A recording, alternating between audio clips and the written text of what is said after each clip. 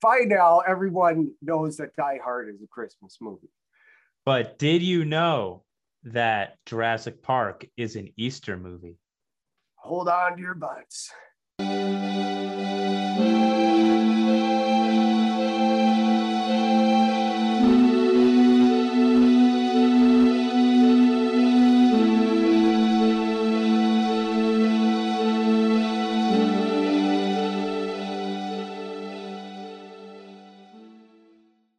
Welcome to the Spoiler Alert podcast, and today the movie we'll be reviewing is Steven Spielberg's Jurassic Park. And just real quick, before we get into the review, I'd like to say that we are now available on Spotify, so please check that out. I definitely recommend it for especially our earlier episodes when the internet wasn't so great to us. And you might just want to listen to some audio instead of looking at the leg, but we tried our best.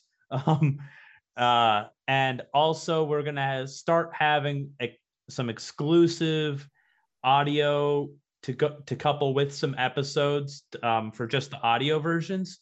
We have a J horror video coming up, and we may end up just attaching some additional audio footage to the back end of that for the audio version on SoundCloud, Spotify, and Google Podcasts. Apple Podcasts are on the way, so I can't quite say that we're available everywhere podcasts are found, but we're getting there. So I encourage everybody to go on there and give us a follow. While you're on YouTube, hit the bell, subscribe, hit like on the video, because that generally counts more than views. So Jurassic Park, it is, especially for people our age, Dakota, like we grow up with it, you know, like it's not by any means a perfect movie. It's not, you know, it's not ultra special, but it is. I think it is. I mean, I think it's a pretty substantial movie. I mean, but it is imperfect. I mean, I think rewatching it this time, some of those, I think even as a kid, I was aware of some of the a few problems, and those were still there, and I noticed a couple new ones, but I think it still, holds up. It's a hugely enjoyable movie. So right, everyone has pretty much seen it. Everyone's grown up with it to some degree, and it truly is like one of the more entertaining movies you can possibly think of that everyone would like. Like, you don't have to be film nerds like us or anything to enjoy Jurassic Park. But again, the importance here, it's an Easter movie.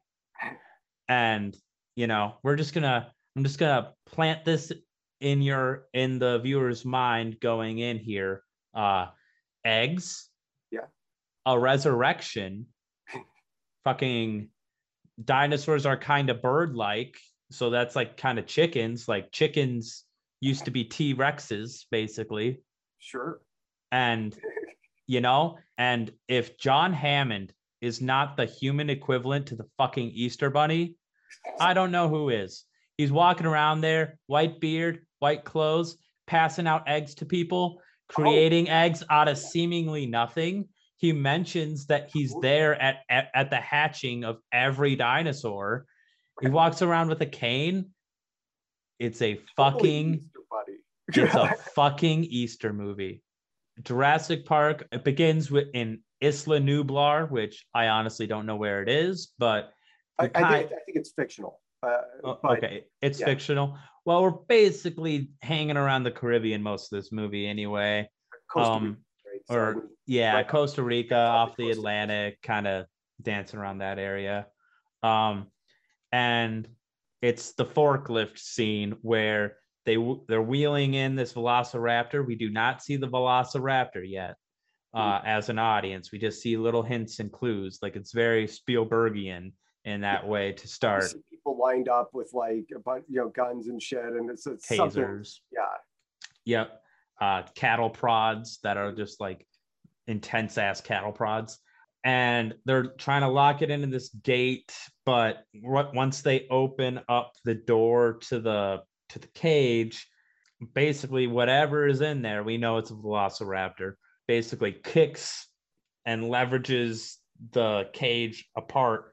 And then the dude falls down that was opening the gate, and the velociraptor grabs him by the legs and is pulling him in. And this Australian dude, who we would later learn is named Robert Muldoon, he comes into play later on. He's trying to save this dude. Doesn't work, and they're just, zapping the shit out of this velociraptor, and it really does nothing. I mean, it looks like a really heavy duty cage. So it's like, I'm not sure if it could actually shift that whole thing. And then also the angle at which the dude's obviously it's getting across that this thing is super fierce and strong and whatever. And intelligent, because it it knows how to use like its own leverage.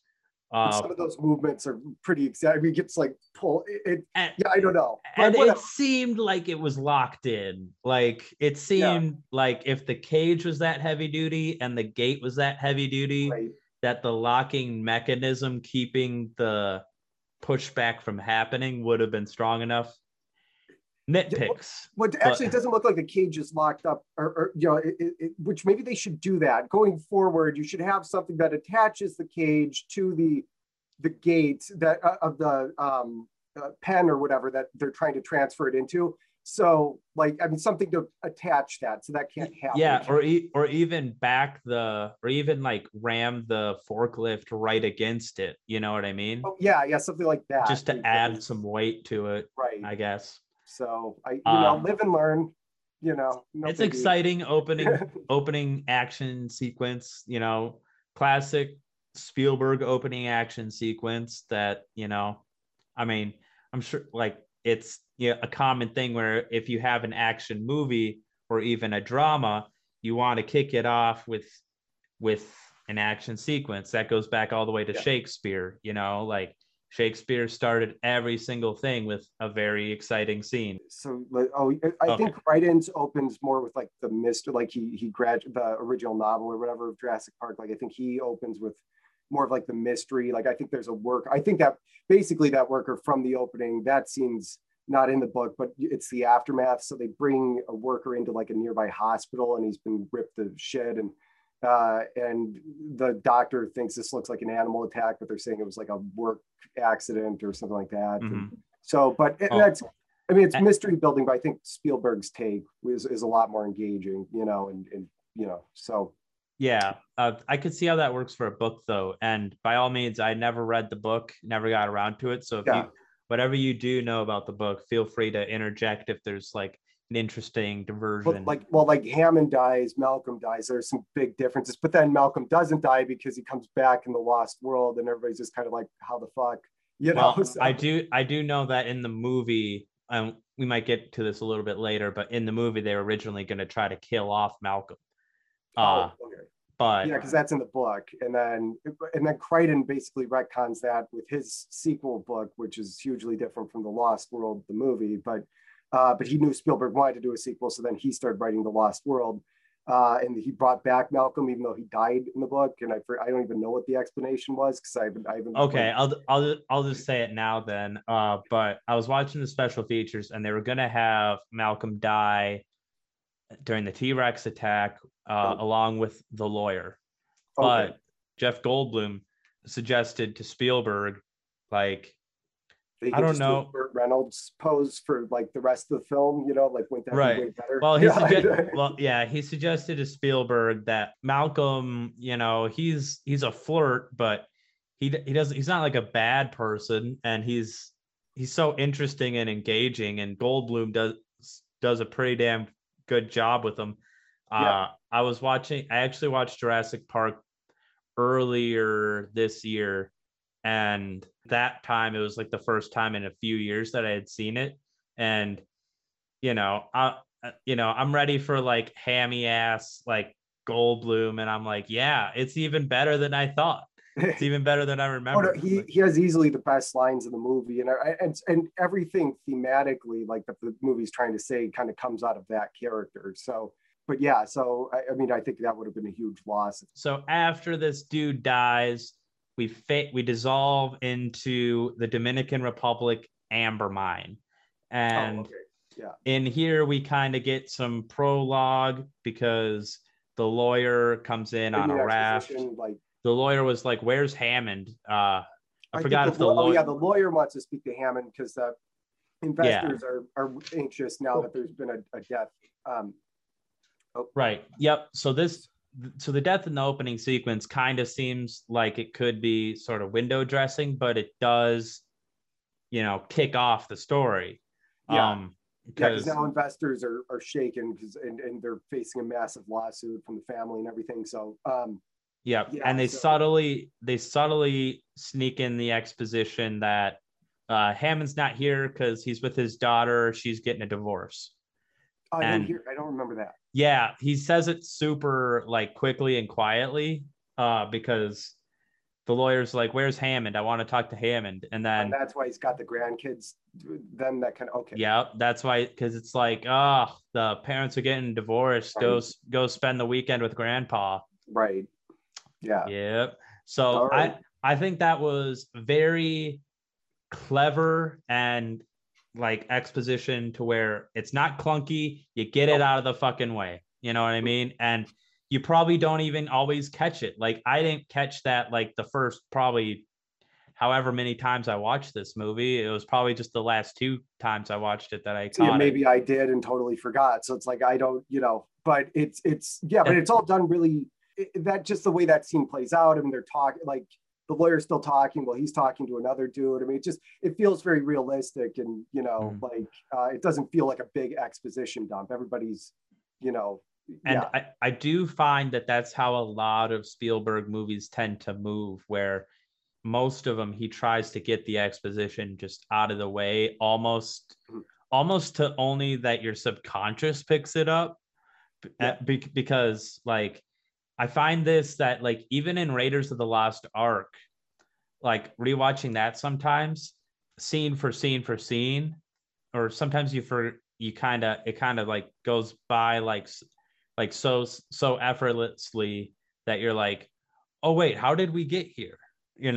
But then it's like, oh, it's because the exposition was so subtle, they didn't want it to weigh the actual fun and enjoyment of the movie down. They just wanted to cover the bases, move on.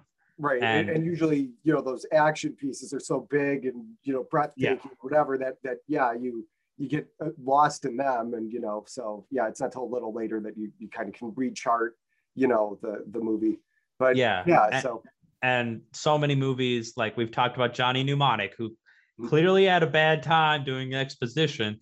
It's like they kind of get almost nervous, like stage fright, when it's like, I gotta explain what the movie's doing. Right. And then it's just they fuck it up and it's like, you're going too long, buddy. And but Spielberg is master of just slipping it in. And that sounds sexy. Wow. Well, it's a very sexy movie. Like that's the other thing I see. Like everything in this movie is sexy, especially the sound design. Like just all the little clicks of like vials sliding into the chambers of the Barbasol can, the click of the stock on the Spaz 12, the switches, the buttons, the Jeeps, just everything in this movie is just hugely sexy. Like visual. I don't know if that seems to be like when I look back at a lot of these movies I watched as a kid, like those sounds and images tend to be a little more, but I think even without that, it just is hugely satisfying. I think that the sound was done at Skywalker Sound or whatever. I think so. And in both of my notes, every time that they have the Barbasol can, I do make a note that just sound design, exclamation point. Oh, yeah, it's just beautiful. So basically this lawyer is all uptight and whatever, and then the miner, I think at one point the lawyer asks, what would Hammond want to do with anything with an amber mine anyway? And then like at that time, like they have just extracted another mosquito caught in amber, and the miner looks at it, and then camera zooms in, and the mosquito is going to be important. Well, that's a big thing for me, though. I'm like, how in the hell do you ever find these? I mean, like it just seems like a needle in the in the haystack that is the entire world. Like, how are you going to find amber? They called it an amber mine, so I don't know if that's even a thing that like exists, like if there's large concentrations of amber that people find in the dirt. Yeah, I mean, I But wonder if there'd be a way to find, okay, because obviously they get stuck in the sap of the trees. I wonder if you like, so you have like Ellie Sattler, who's a paleobotanist, and it's like yep, maybe you could dig up fossilized pieces of wood or trees, and you could go, this kind of tree was here, so by yeah, extension, but I don't know. It just seems so. I know that money's not really an object for Hammond, but to have like, I just don't know where you'd even start. I yeah, mean, with those digs. yeah. If we have any paleontologists in the comments, let us know, because a lot about paleontology and anthropology is just super wild. Where like you have these hot spots where a bunch of fossils can be found, and then in South Dakota and North Dakota and Montana, like the Badlands area, you get a ton of paleontologists because Where do we find Grant? Is he in South Dakota or he's where? in, he's in Montana, and Oh, that's where we Montana. kick it off. And like, but like, Well, some of the paleontology done around there is they that's all find, the brachiosauruses and shit. That's where they find them, right, in Montana. yeah, and I think they find T-Rexes too. Okay. And um but like even in South Dakota down through Kansas, they find evidence of like large oceans, because they find like fish that wouldn't live in a freshwater environment, or at least it's such a broad scale of fish that they're like, this was either like the biggest lake ever, or it was a sea, or just a flat out like just ocean down the Midwest. Which if you map that out with your mind, and you like, one of the reasons St. Croix Falls is like a national landmark, and the Ice Age trail and everything is there, is because the water, if you think of where like downtown St. Croix is, the water used to be at least that high. Oh yeah. Yeah. Yeah, like the river. Because if you just look at it, if you think about it like from a macro perspective, the whole thing looks like a canyon that a Right. river is just slowly cutting through. You know what I mean? Right. And like it used to start way up here, and now it's like down there. Oh, and there's also uh interstate park Oh yeah. on at least the Wisconsin side. I think it's on both sides though. The potholes. Uh, yeah, there's like these whirlpool potholes that look just like tornadoes or hurricanes or something, like super crazy, like defined spirals, and it's on top of the fucking cliffs. So Yeah. like, it just really, and you only get those kind of whirlpools at the bottom of an ocean, of like an area where rocks just get in there and over time erode it out. uh Okay. Yeah. No. See, I didn't know. I've gone all that. I did again when I was a kid. I mean, I walked through the park and probably read all those things, but I obviously information retention is probably not my greatest skill. So, but I know a little bit, but it blows my mind sometimes how paleontologists can like find fossil like hot spots. well, now they have. I think that's what we see in it when it goes to grants is that that Right, they have a technology. radar. Yeah, they shoot that. I forget what that's called, but yeah, underground, and then I yeah, think it's they radar. literally just shoot like a shotgun slug into the ground, and then they have radar detectors around it to Yeah, get the. now it's slightly.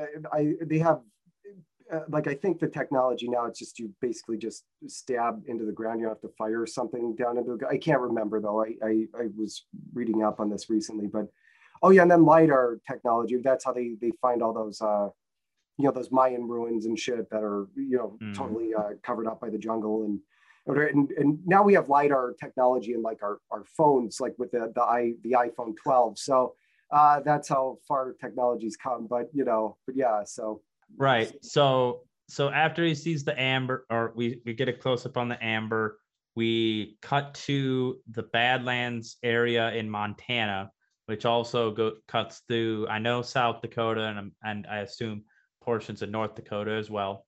Um, Went to the Badlands when I was a kid.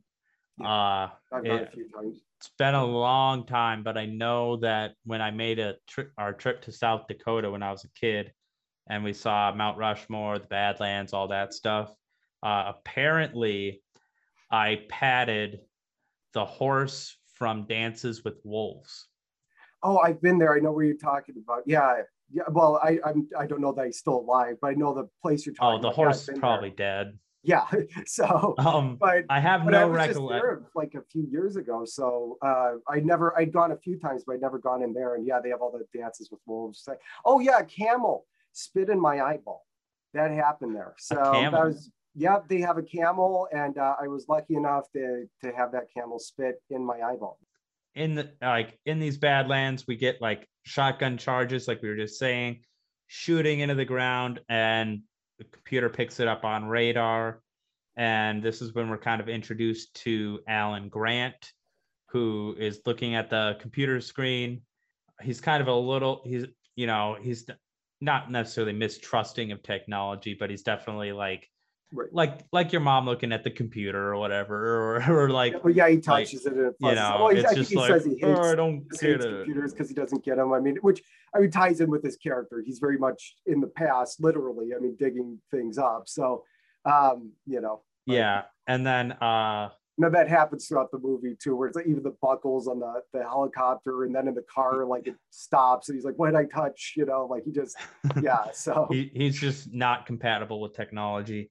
And then he's explaining how like pubic bone is shaped like a bird, and how this is they're science looking at the too. Velociraptor skeleton that they picked up on the imaging or whatever. Yeah. So Yeah, and this is science too. That's like even most recently, just like it's only now that like in the last handful of years that they've started putting more feathers on dinosaurs, like in science books and stuff like that. yeah, I think Because they knew by like the time of like Jurassic Park 3, but because of continuity, they're like, well, it wouldn't really make sense they couldn't figure out a way to put yeah, them on the and dinosaurs. it was still just theorized to a certain point. They're Yeah. still not sure how bird like they were. Mhm. Uh like were they able to fly? I'm sure some of them weren't. It would be fucking crazy if a T-Rex could fly. Um, I don't see I how think that, I mean, that would pretty immediately be sure the that's, biggest bird ever, I think. but Uh, yeah, it would probably be a useless bird with like just like little, like, oh, what are those ones that can't even take off, from the, like well, there are plenty of birds like that, but yeah, I mean, it's got useless arms. I'm sure it would just have like useless little chicken wings or some shit, yeah, like, and then right next to it's useless chicken hands. right. Well, actually, chickens don't have hands, so Or, yeah, well, but and then he scares the shit out of a kid. And yeah, like another nitpick here, where basically most of the criticisms come down to like nitpicks, where yeah. it's kind of like this, where you kind of forgive it because it's just entertaining enough, and you give it the slack. But there's no way the kid saw the monitor from there and was like, that doesn't look Oh, scary. I didn't even think of that. Yeah, because he's like over Because there's there. adults crowded around the screen that are all like 6 feet tall. Right. And he's like a little 4-foot kid, like all the way back there. He's like, Yeah. that doesn't look scary. And then uh Sam Neill goes and scares the shit out of the kid by being like, oh yeah, he'll cut up your belly, he'll cut your dick off, you're alive when he eats you. Yeah, I And couldn't then tell if he like slashed at the crotch. I'm like, Jesus. Yeah, like, so, but and yeah, I oh, think and Statler also even says later, like, you could have just pulled a fucking gun on him, Grant. I mean, you may as well.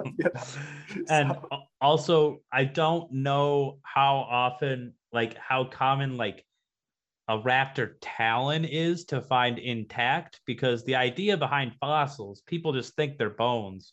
It's more of like a hollow imprint that the ground leaves oh, behind, yeah, and then it fills in with slightly different like minerals or whatever that are right, no longer raptor minerals. It's just dirt right. that like fill back in. So basically any fossil you find are basically rocks. There's not a lot of biological information left over. Although somehow people can find a fucking ton out about any living creature about digging through their shit. So Yeah. Yeah, like I think even we if talked it's about that. Yeah, like even if it's fossilized shit, like, and that actually kind of in a short term instance occurs in this movie later on with that huge pile of shit. Just yeah. Yeah, so basically the message there is like getting the audience kind of prepared that, like, you know, raptors are in a way even scarier than T-Rexes. So Yeah, raptors don't give a fuck. They're super smart. They run in packs. T-Rexes never ran in packs. You know, they're like, raptors are definitely more agile, athletic, better with their claws. T-Rexes kind of are just these really huge mouths that just are eating machines, basically, that are also very effective, but not as dangerous because they're not as intelligent, I would say. Right. Yeah, they definitely set it up there where it's like that's going to be the thing to be frightened of. I think I don't know if there's even a musical cue during that, like, that's kind of ominous. I think it's kind of quiet for, I think there's just natural sound until Hammond comes in on the helicopter, maybe. But also we get a little quick thing about here where you know, it becomes obvious that Alan Grant and Ellie Sadler are boyfriend girlfriend, and I was never sure. I thought that was always kind of ambiguous. Way back in the day, I thought, like, I wasn't sure, but I mean, they're kind of like grab assing a little bit, and you know.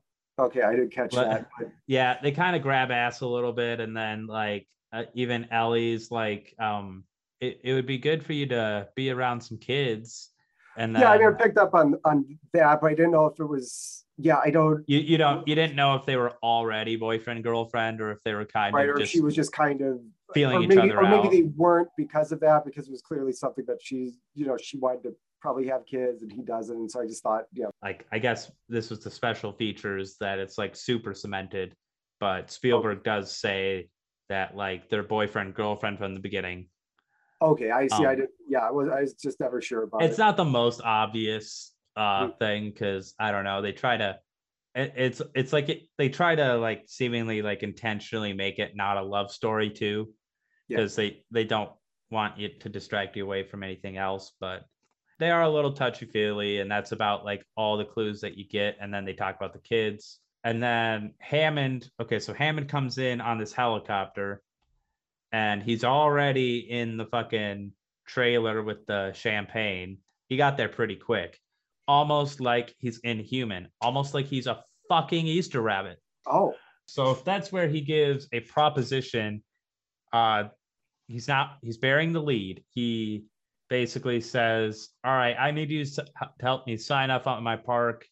And then they're like, why do you need paleontologists for this? And he's like, I'll show you in due time. But what do you think about me funding your expeditions for 3 years? And then they're like, fuck yeah.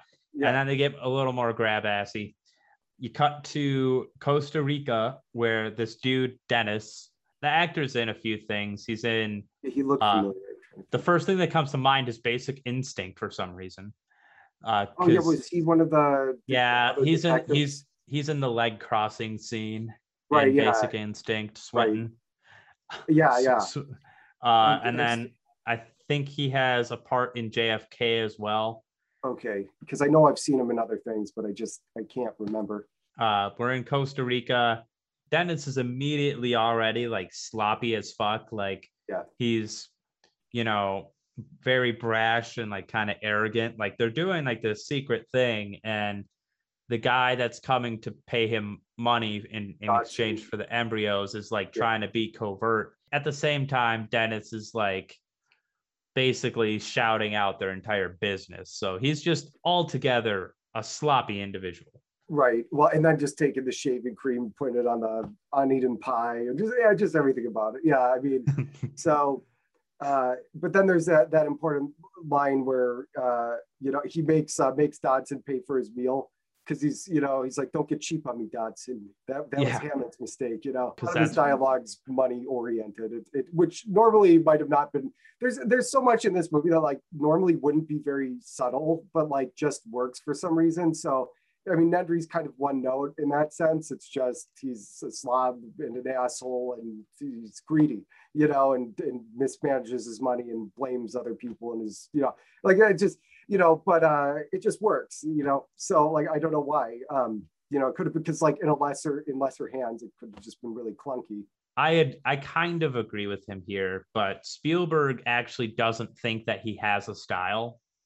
And it's not even like an arrogant, like I can do anything thing. It's like he's not as stylistic as, say, Kubrick or Tarantino or like some people like that. But I still think when you're watching a Spielberg movie. Where he stands out to me is like it's suspense. Like that's where I think he has a very unique signature. So obviously he doesn't just do suspense films, but when he is doing that, he's unparalleled, other than like Hitchcock, which was his huge inspiration. Like I think he's sneaking onto studio sets to observe Hitchcock making movies and shit. So so like when it comes to suspenseful movies, Duel, Jaws, Jurassic Park, I do think he has a unique signature, but beyond that, it's I mean he kind of does everything, so and his action movies, they're just great at like every action sequence generally one ups the next. Yeah, but the set pieces in this are just fantastic, and in Lost World too. So I mean, I think Lost World gets a lot of shed. I totally disagree. I think it's almost as good as the original film. I know a lot of people, the way they talk about Lost World, it feels like they're talking about Jurassic Park 3, because like, I know it's, because like that's kind of the obvious sequel. Like that's what you would have expected from Lost World. It's just like, I don't know, Grant lands on the island, gets that whole like Lost World felt like a natural extension. It felt a lot darker. It's maybe not as fun. I'm trying to like do a really brief Lost because I have so much to say about it, but just I think it's hugely underrated. I love that movie to death. I mean, it does have some logical inconsistencies, but watching Jurassic Park 1, there are not even just continuity things. Like what was the big one? And the ship with the severed hand. When it escaped? Yeah, the cargo ship or whatever, bringing the T-Rex and the baby to the San Diego dock or whatever. If the whole crew is killed, there's gore everywhere, and you have like the hand. I'm like, well, what did that?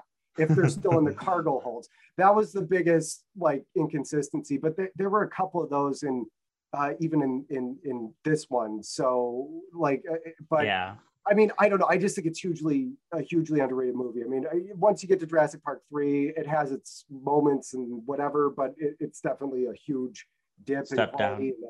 But what's mind blowing is that people talk about like Jurassic World, like, oh yeah, it's getting the series back on track because it's been in decline ever since Lost. I'm like, Lost World had something to say, and I did things fantastically well. And like, I mean, Jurassic World and its sequel with Fallen Kingdom is just a total rehash of the Lost World, much lesser. I mean, it hits the conservationist aspect, which made a lot of sense for Lost World. I mean, like it's one of those things where you think about it and it's like, oh yeah, that's of course, like, but the more obvious thing would have been to do like Jurassic Park 3, and you come up with this contrived reason to get those characters back on the island, whereas Lost World kind of made sense, like it's Hammond trying to take responsibility for his action, and it just makes sense that he kind of take this conservationist stance, and I thought it was a really good movie, as a good story. Okay, and then they land in Jurassic Park.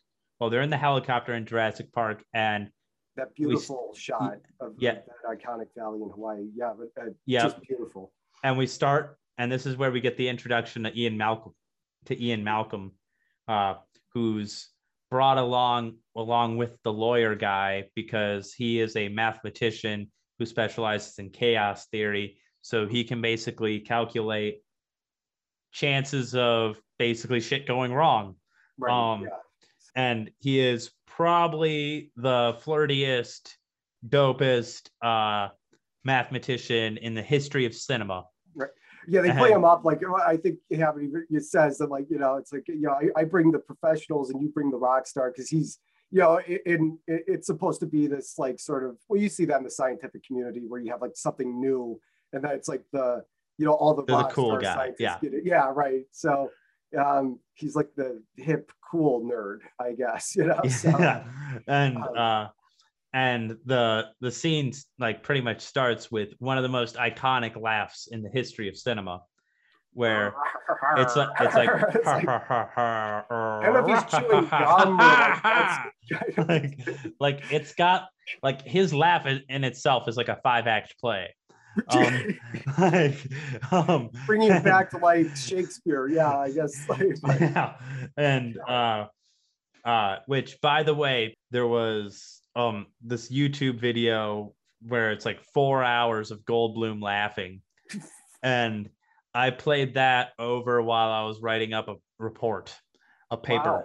And then they're driving over, and we see these big ass brachiosaurs, which when I was a kid was like my favorite scene of the movie because it wasn't scary, but like, you know, it was still that though, when they get off the helicopter and then you have the park servicemen, what would you call technicians, whoever, they slide the metal bars behind them as they get onto the Jeeps or whatever, and then I think John Williams' score takes an ominous turn, like they're locked in the zoo. Yeah, So yeah, but going on to the brachiosaurs, that CG, it's still iconic. Like at the time in '93, that was an Avatar like jump. But I mean, for '93, it's still really good. I'm amazed how well it does hold up. I mean, you can tell it holds up. I'd say the brachiosaurs in that specific scene are when it doesn't hold up just as well as the other some scenes. of the other shots, because they're mixing animatronics with like shorter shots of CGI. Right, and it's so bright and sunny and clear in that you really have there's not many flaws, but every flaw that there is to be seen. And lighting is what always gives away CG. Yeah, you never seem to get it right. So we get T-Rex scenes later on that I think look a lot sharper.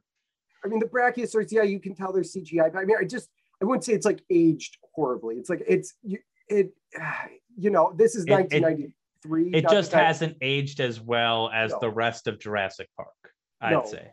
And I guess what you're saying, because it is such a big moment was this big spectacle back in 1993. It maybe doesn't have quite the same impact, but I think what saves it though is the acting in that scene is still so like filled with wonder, and it's just like I think the actors are what saved the scene from Sam Neill almost faints, and and just oh god, Laura Dern's face when he turns her head, in the car, and she's just like, because the scene actually starts where she was like, she picked up a big leaf and she was like, oh, well, this leaf has been extinct for millions of years. What the fuck? Because she's like she's the plant. So that's the most interesting shit in the world for her. It's like, what the hell is going on here? And then the head. And then,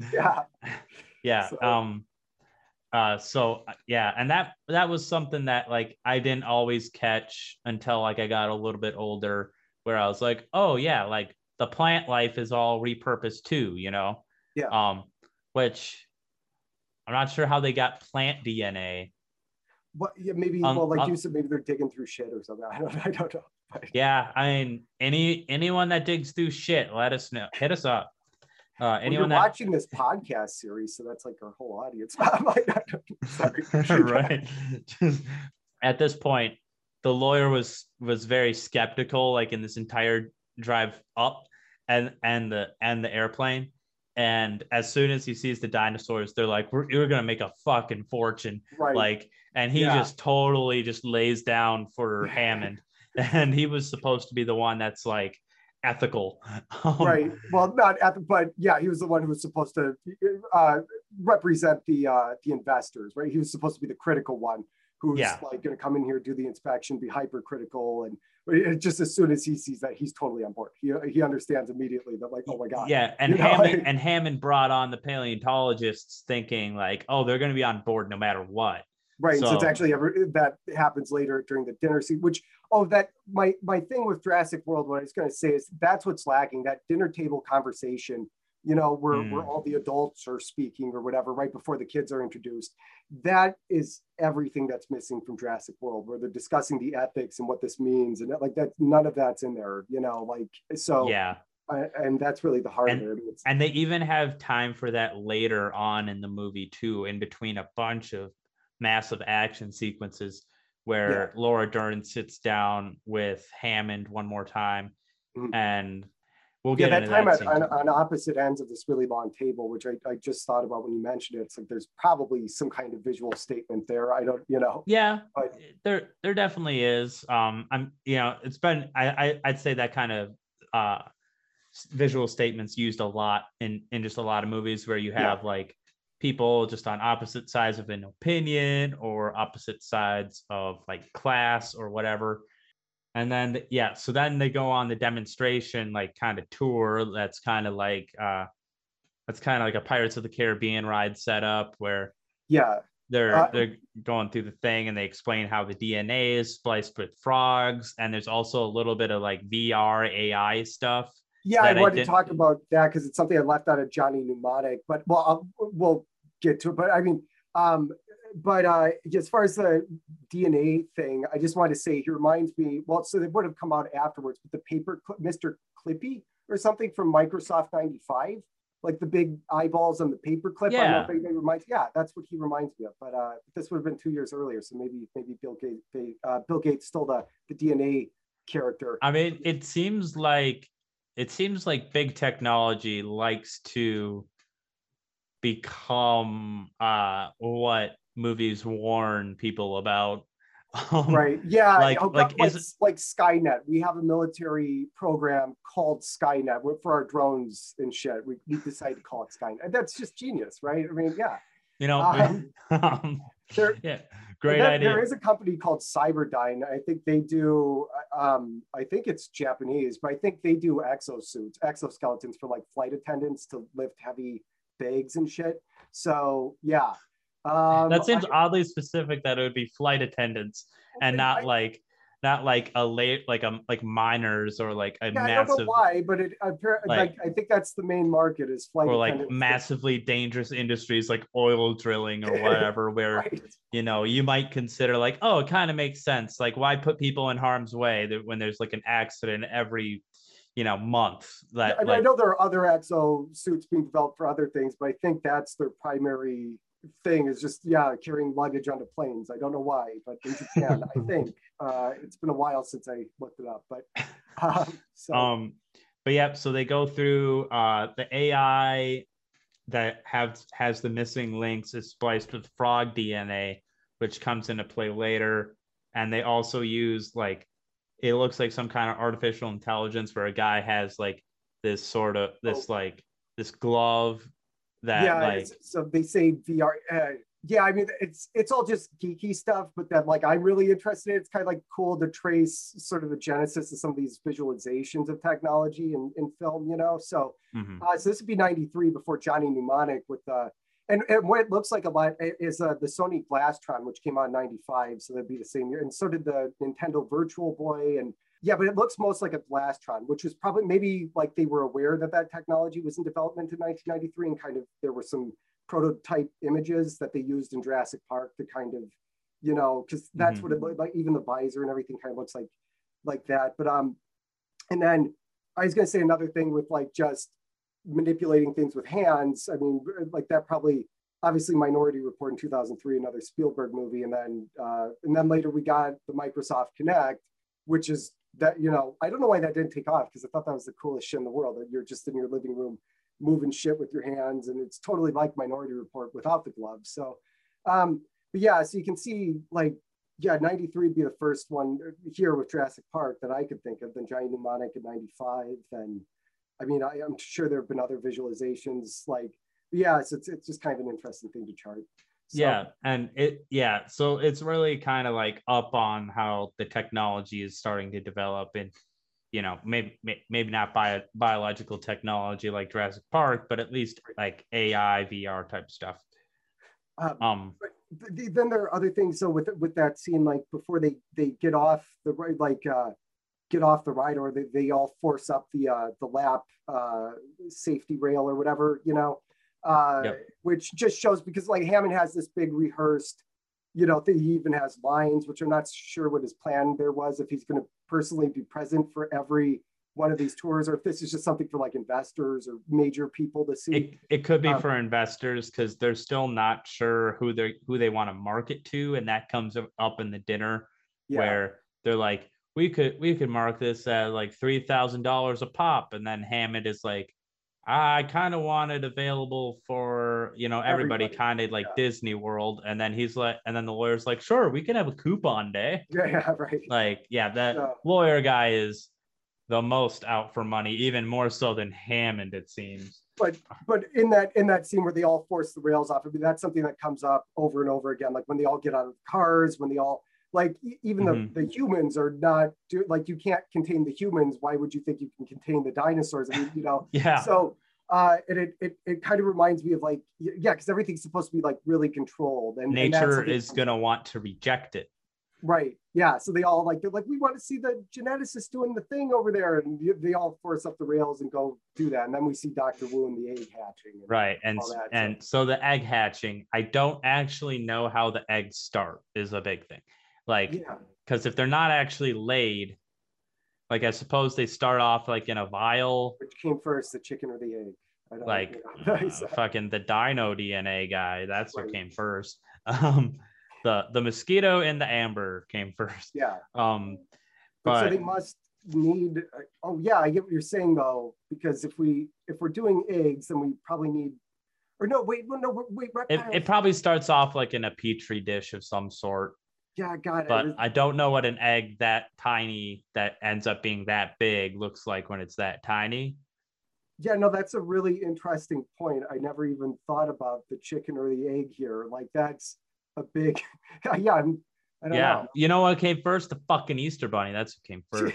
Hammond. He laid those eggs. Henry Wu, BD Wong, future villain of at least kind of both of the Jurassic Worlds, because I think he's in the first Jurassic World, but he really becomes the villain in the second.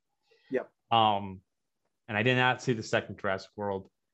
They're looking at these eggs hatching, and like, there's this robot arm that rotates the eggs every so often, just like any normal dinosaur like mother would, and one starts wiggling and it's about to hatch, and then Hammond is like, why didn't you tell me? I'm personally here for every hatchling on the park, because it's a fucking Easter Bunny.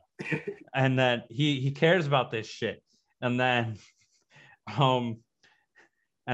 the baby hatches, and like it's an iconic scene. Another one, there's got to be at least like 3 major iconic scenes in this movie alone. There's so many. I mean, that at least 3 that, like, if you were to make like a half-hour sizzle reel of like the most iconic scenes in the history of cinema, like this movie probably has like 3 of them.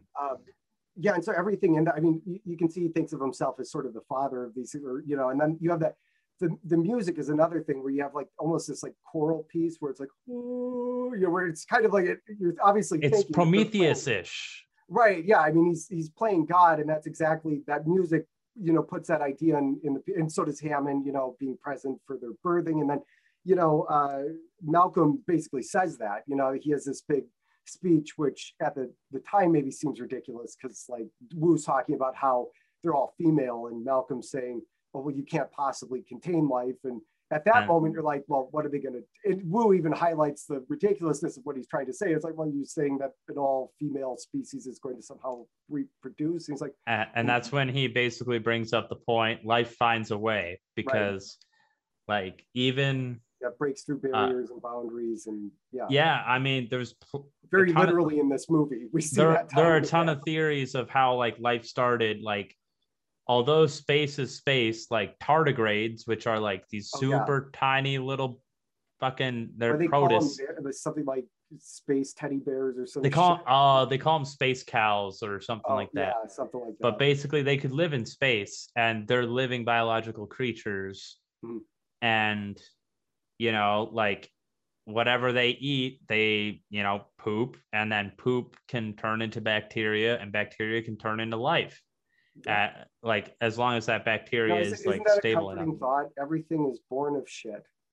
Yeah. Well, everything's born, like, it's also, everything's like born of star stuff. It's like we're all star stuff and shit at the same time. Yeah, see, you know what I mean? You can guess which one people are going to latch on to more. It's like, we're all stardust. It's like, we're all shit. Totally. Like, that's always at the back of my mind. Like, so come from shit we came, into shit we return, and so that's my philosophy. But God. So yeah, the whole thing, Malcolm's very skeptical. He says life finds a way. They do feeding outside of like the tour center, where they meet they all meet the Australian guy Muldoon. Yeah, he's like, they should all be destroyed. Yeah, and he's definitely, like, you could tell, like, he was like probably like a big game hunter in like either like South America, Australia, or South Africa, Australia, probably both.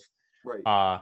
So that's why he has like these like hunting strategies, and he's just really good at his job in that way. So he's like the main, like, I guess I wouldn't call him a game warden, but like that's like the best thing I could call it. Like, it's like this, like, sort of, when you get the sense that Hammond looked for exactly like that guy, somebody who's, the whole life. I mean, he must be like the best big game hunter in the world or something. And probably like killed a lion with his bare hands or some shit. Right.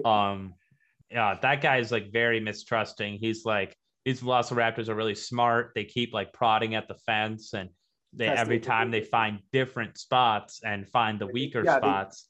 So they never remember. Retry the same spot on the fence, so which is a clear indication they remember. So they never test the same spot for a weakness twice, which, so then you have the "they remember," line or whatever. Yeah.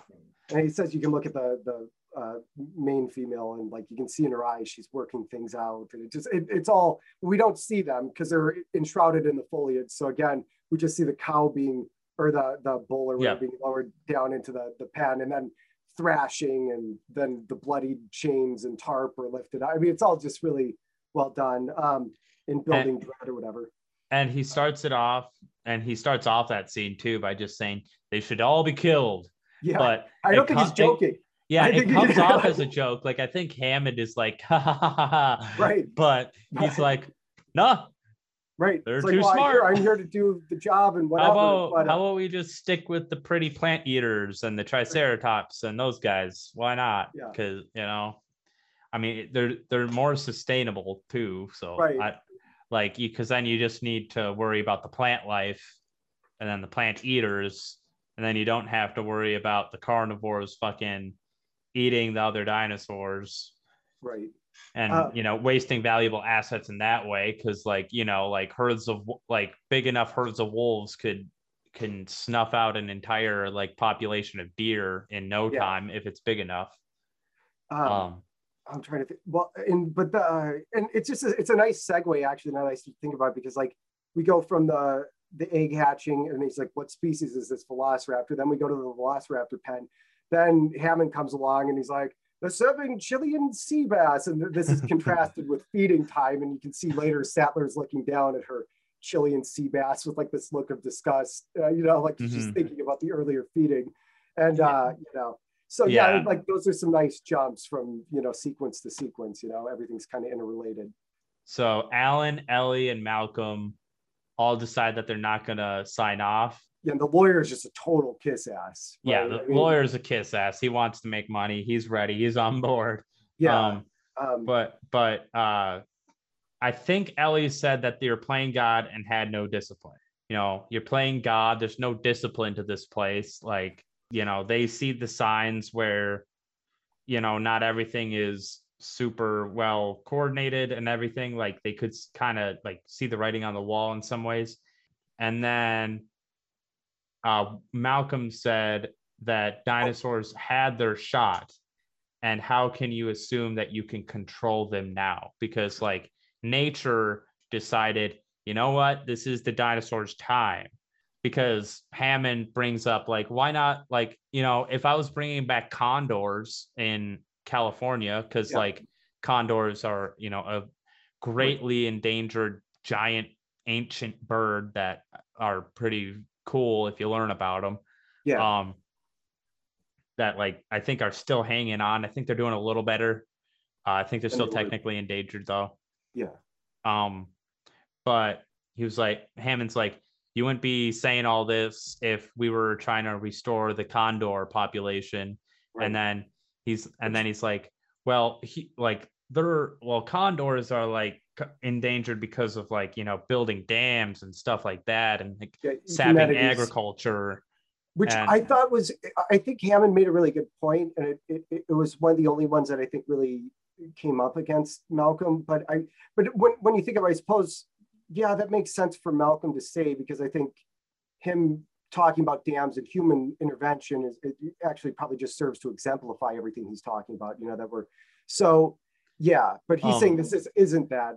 Yeah, he said this isn't that dinosaurs had their shot, and then nature decided, you're done. You're going to become chickens now. You could argue that humanity building all those dams and everything is nature in a way. Yeah, a lot of people. That's one thing that I think about a lot, is that like people want to like divide the natural and the unnatural world with like nature and the human world, but humans are a part of nature.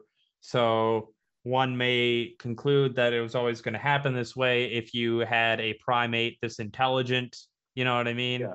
That would develop in this certain way, that they would build dwellings, and they would, you know, make the dwellings better, and then they would.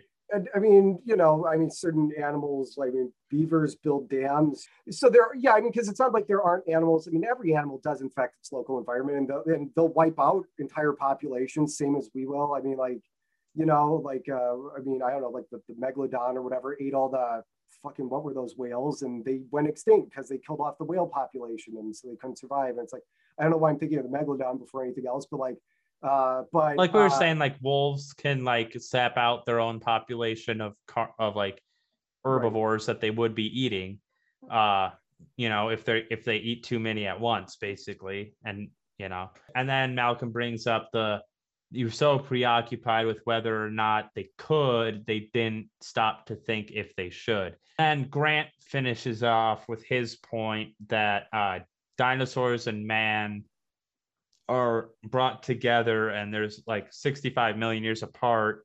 Evolution, and he's basically, he's not as skeptical as Ian Malcolm, but he doesn't want to jump to any conclusions. But he's still like, you have no idea what you can expect.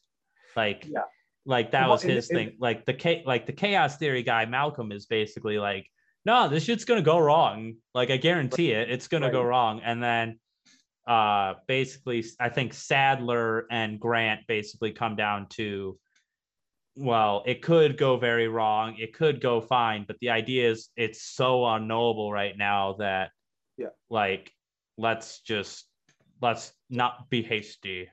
So there's kind of this, it's something that's really interesting about the movie, because I hadn't watched it in a number of years, like probably 5 or more, I'm thinking, but was like, so much of this is communicated visually, that, and then characters end up saying exactly what you're thinking. But you know, like as far as things breaking out of boundaries and whatever, but with the velociraptor scene hatching out of the egg, I mean, that's what that whole moment is. I mean, it's a velociraptor face to face with a human for the front. Like, I mean, and but as far as Malcolm's speech, just because I feel like it's the heart of the movie, like I'm trying to remember what he says. It's like, you know, the problem is that, you know, you didn't, because Hammond's like, how can we not stand in the light of discovery, and how can we stand in the light of discovery and not act? And you know, Malcolm says, what's so great about discovery? You know, it's a violent, penetrative act that scars what it explores. And I'm trying to think, which reminds me of that quote. I'm trying to think, I think he was a physicist who said, nothing observed is unaffected by the observer, you know, and like, so. But I don't actually know if he said that after Jurassic Park or not. But I just know it's a famous physicist. But what else does Malcolm say? It's like, oh yeah, and this is what I agree with hugely. Like when we start talking about like AI and just all these things, you know, where he says, you know, the problem is that, you know, your people didn't earn the knowledge. You just took what other people had done and you took the next step. You didn't earn it. And that's why there's no discipline to it, because there was no responsibility. Yeah, like they did not build the groundwork. They did not have a mission statement of like, when we make these discoveries, we're going to use them for ethical purposes or purely discovery purposes. Whereas they're already being commercialized. They have a whole section of lunchboxes all set. Yeah. Like, said, like before you even knew what you had, you're selling it. You're slapping a label on it, a lunchbox. Slapping a label on a lunchbox, and you're selling it. Selling is pounding his hand on the table. But it's so completely true and timelessly, and so well put. But I mean, timelessly relevant. But I mean, yeah, because if you listen to these AI people, it's like it's horrifying. There's no. They're like, well, if they all kill us, then that's what's que sera, sera.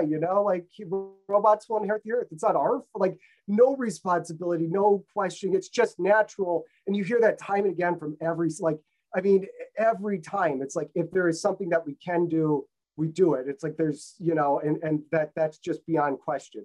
Because it's inevitable. It's not like we can, so that's always used as the rationalization that, discovery is inevitable and somebody else will do it and you can't stop progress and all that. But yeah, these AI people, they're literally like, well, if robots kill us, well, then robots are the dominant species and they deserve it. It's Darwinism and whatever, it's like, okay, and or even Zuckerberg talking about, Facebook, he's like, well, I guess I hope it didn't destroy natural, or human civilization. I mean, that'd be a bummer. But okay, that whole dinner conversation, it's the heart of the movie. It's what's missing from later installments, and it's great and timelessly applicable. I mean, yeah. But okay, there. And I guess well acted by pretty much everybody throughout too. Yeah. The adults talking, and then we're introduced to the kids. I think after that. So the lawyer is still down, and then like you just said, Hammond goes down, and he's like, "Kids," and hugs his grandkids, and his care for his grandkids, I think, although he's a fucking idiot later on in the movie with just letting them go out into dangerous scenarios, it does humanize him, so that he is not just. I feel like the villain that I remember that isn't BD Wong in the first Jurassic World was pretty two-dimensional until Isn't the dumbass dude who I think it's the guy that got in the helicopter, and that was the most redemptive that the guy got. I thought if you're talking about the US guy who wants to use them as weapons. Oh yeah, they weaponized him.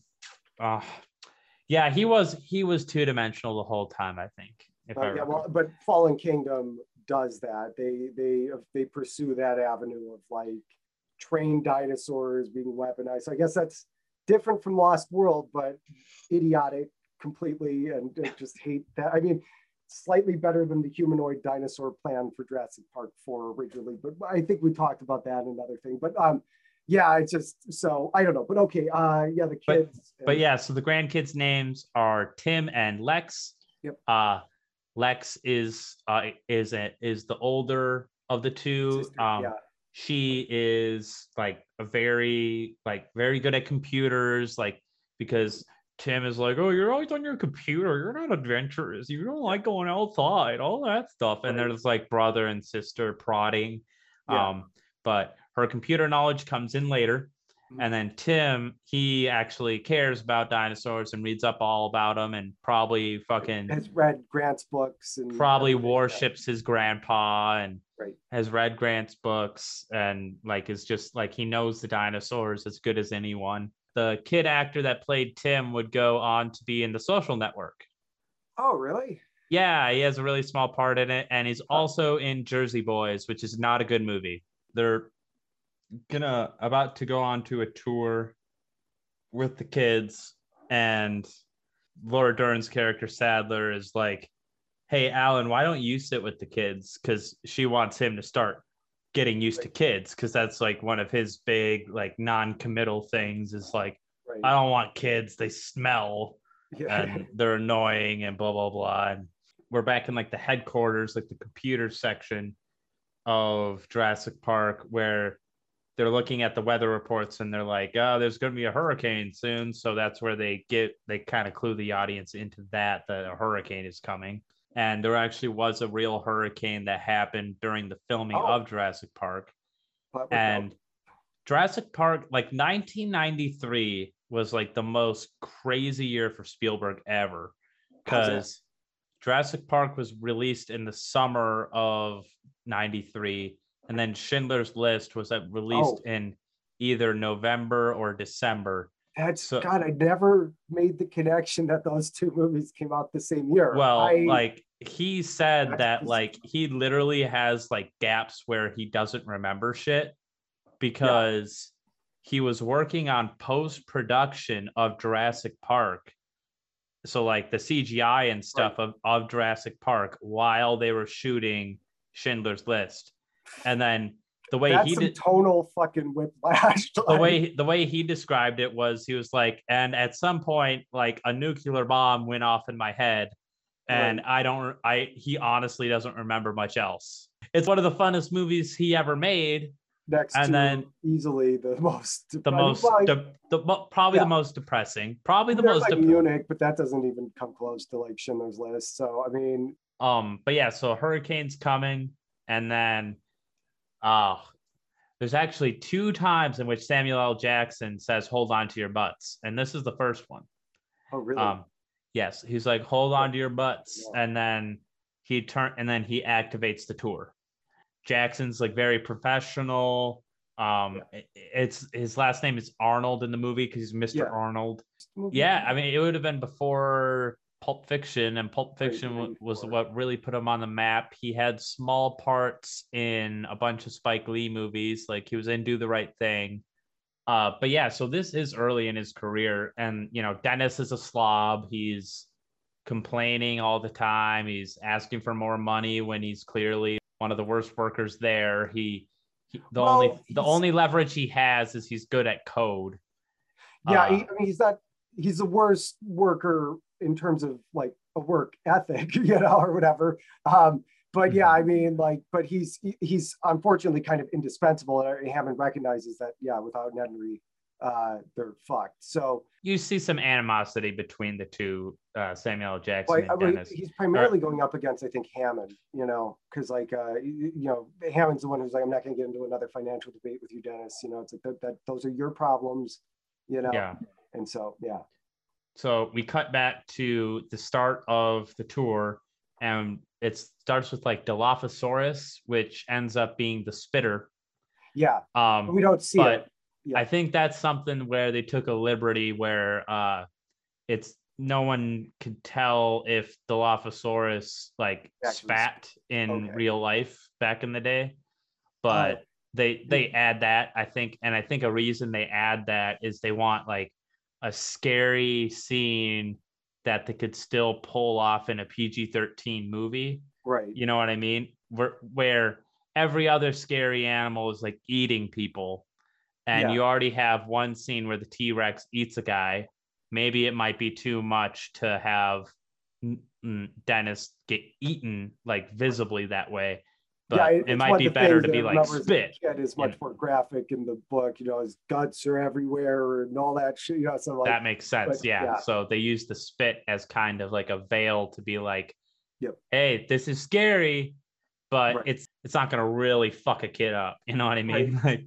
But all right, then it's exactly what's kind of on your mind, but then the character says it, Malcolm says it, and dinosaurs don't abide park schedules, you know?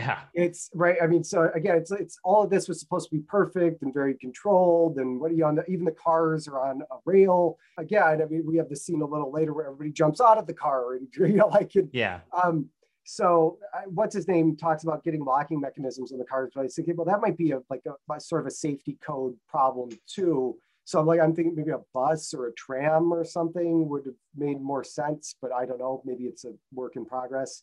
But, it could be. But this is when we get Malcolm's not certain that Ellie and Alan are, you know, boyfriend, girlfriend, which honestly, as kids, we clearly weren't certain of that either. Some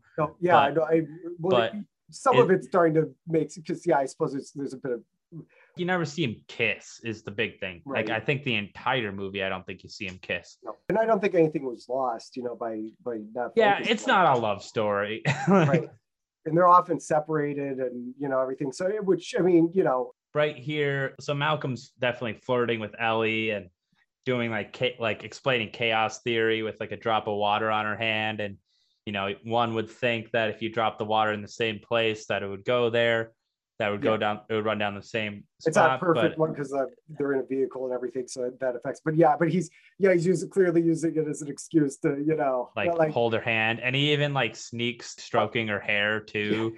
But things don't ultimately work out for him because as he, chaos theory is exemplified because I think it's Grant jumps out of the vehicle. Then Sattler follows and then he's left alone talking to himself, as he says. And he's like, there you go, chaos theory. Yeah. And they go, and the reason they jump out is because they go and see this Triceratops that's sick.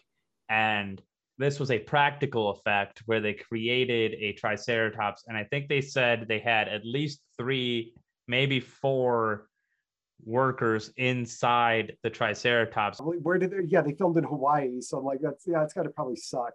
But the other thing I had wanted to mention earlier was like, Sattler as being a paleobotanist, it does come up and is relevant to the script, which I liked.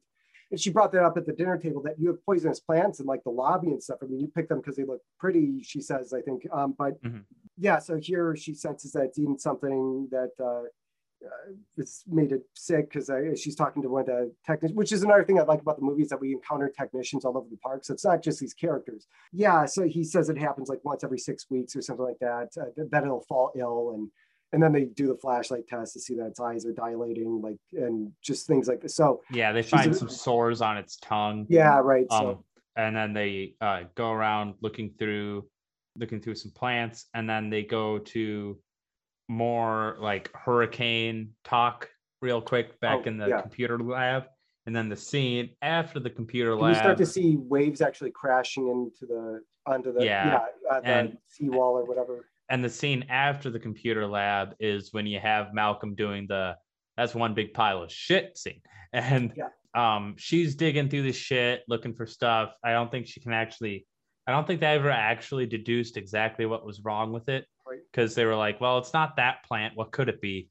And then she sticks around to work it out. And this is definitely not going how I think Malcolm was hoping the next 5 minutes would go. She's digging around it. I think he's digging around in dino doo-doo. And also you start hearing thunder in the background too. So the hurricane is coming. It's like one of those like summer where the thunderstorm hasn't hit just yet, but the lighting is right. Yeah. Gray out. Yeah. So things are taking kind of just a generally ominous turn, I mean, with the sick dinosaur and just what happens next. I think we're in the computer room again. Yeah, they're in the computer room, and then they cancel it. They're like, let's bring him back, because they're already mad that they got out of the door or out of the cars, like you said earlier. We should have locking mechanisms. This has been a shit show, literally. And then so that's when Sam Jackson's like, John, it could have been a lot worse. Yeah, which is an interesting line to me, because it's like, okay, if they're recognizing just how thin the line is between like disaster here, like that should kind of like, what are you doing? Well, it's still in such a prototypical phase too, you know what I mean? Because it still hasn't been approved. I'm trying to remember if something's mentioned in the movie about like how he's keeping this under wraps. I mean, I suppose people have NDAs or something, but fucking dinosaurs. But well, obviously it's not, because there's another corporation that's aware of. And they have a small staff. I would say like some 25 people. Dennis says that he has to debug the phone systems, and some locking systems may go on and off for the next half hour or so.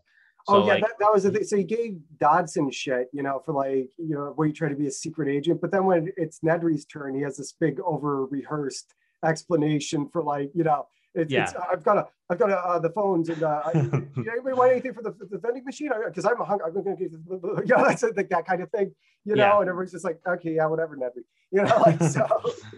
And then basically he steals the embryos because the door like locking systems and security systems are shut down. It just shows what a selfish fuck he is. I mean, because like now everybody's compromised. And in doing that, one of the Yeah. systems that shuts down is the van stops.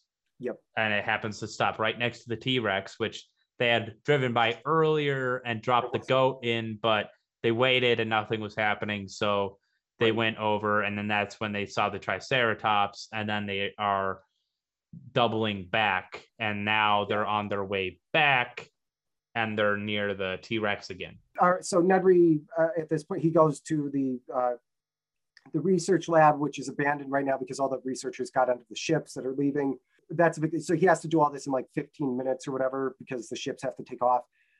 He's got a guy on the inside that's or whatever. So, but somebody on the bridge, not the captain, but whatever, who's going to try to delay the captain on his behalf, but whatever. So, and he times his stopwatch in sync with the deactivation of the security cameras. So it's all really tense, even though Nedry's a total dick. Like you do feel that suspense. Like, I mean, but so it's a perspective thing. But yeah, so he runs to the research lab to get these vials and put in the barbasol can that we talked about earlier. Because it's got a false bottom and whatever. And and he does a very shit job of trying to escape.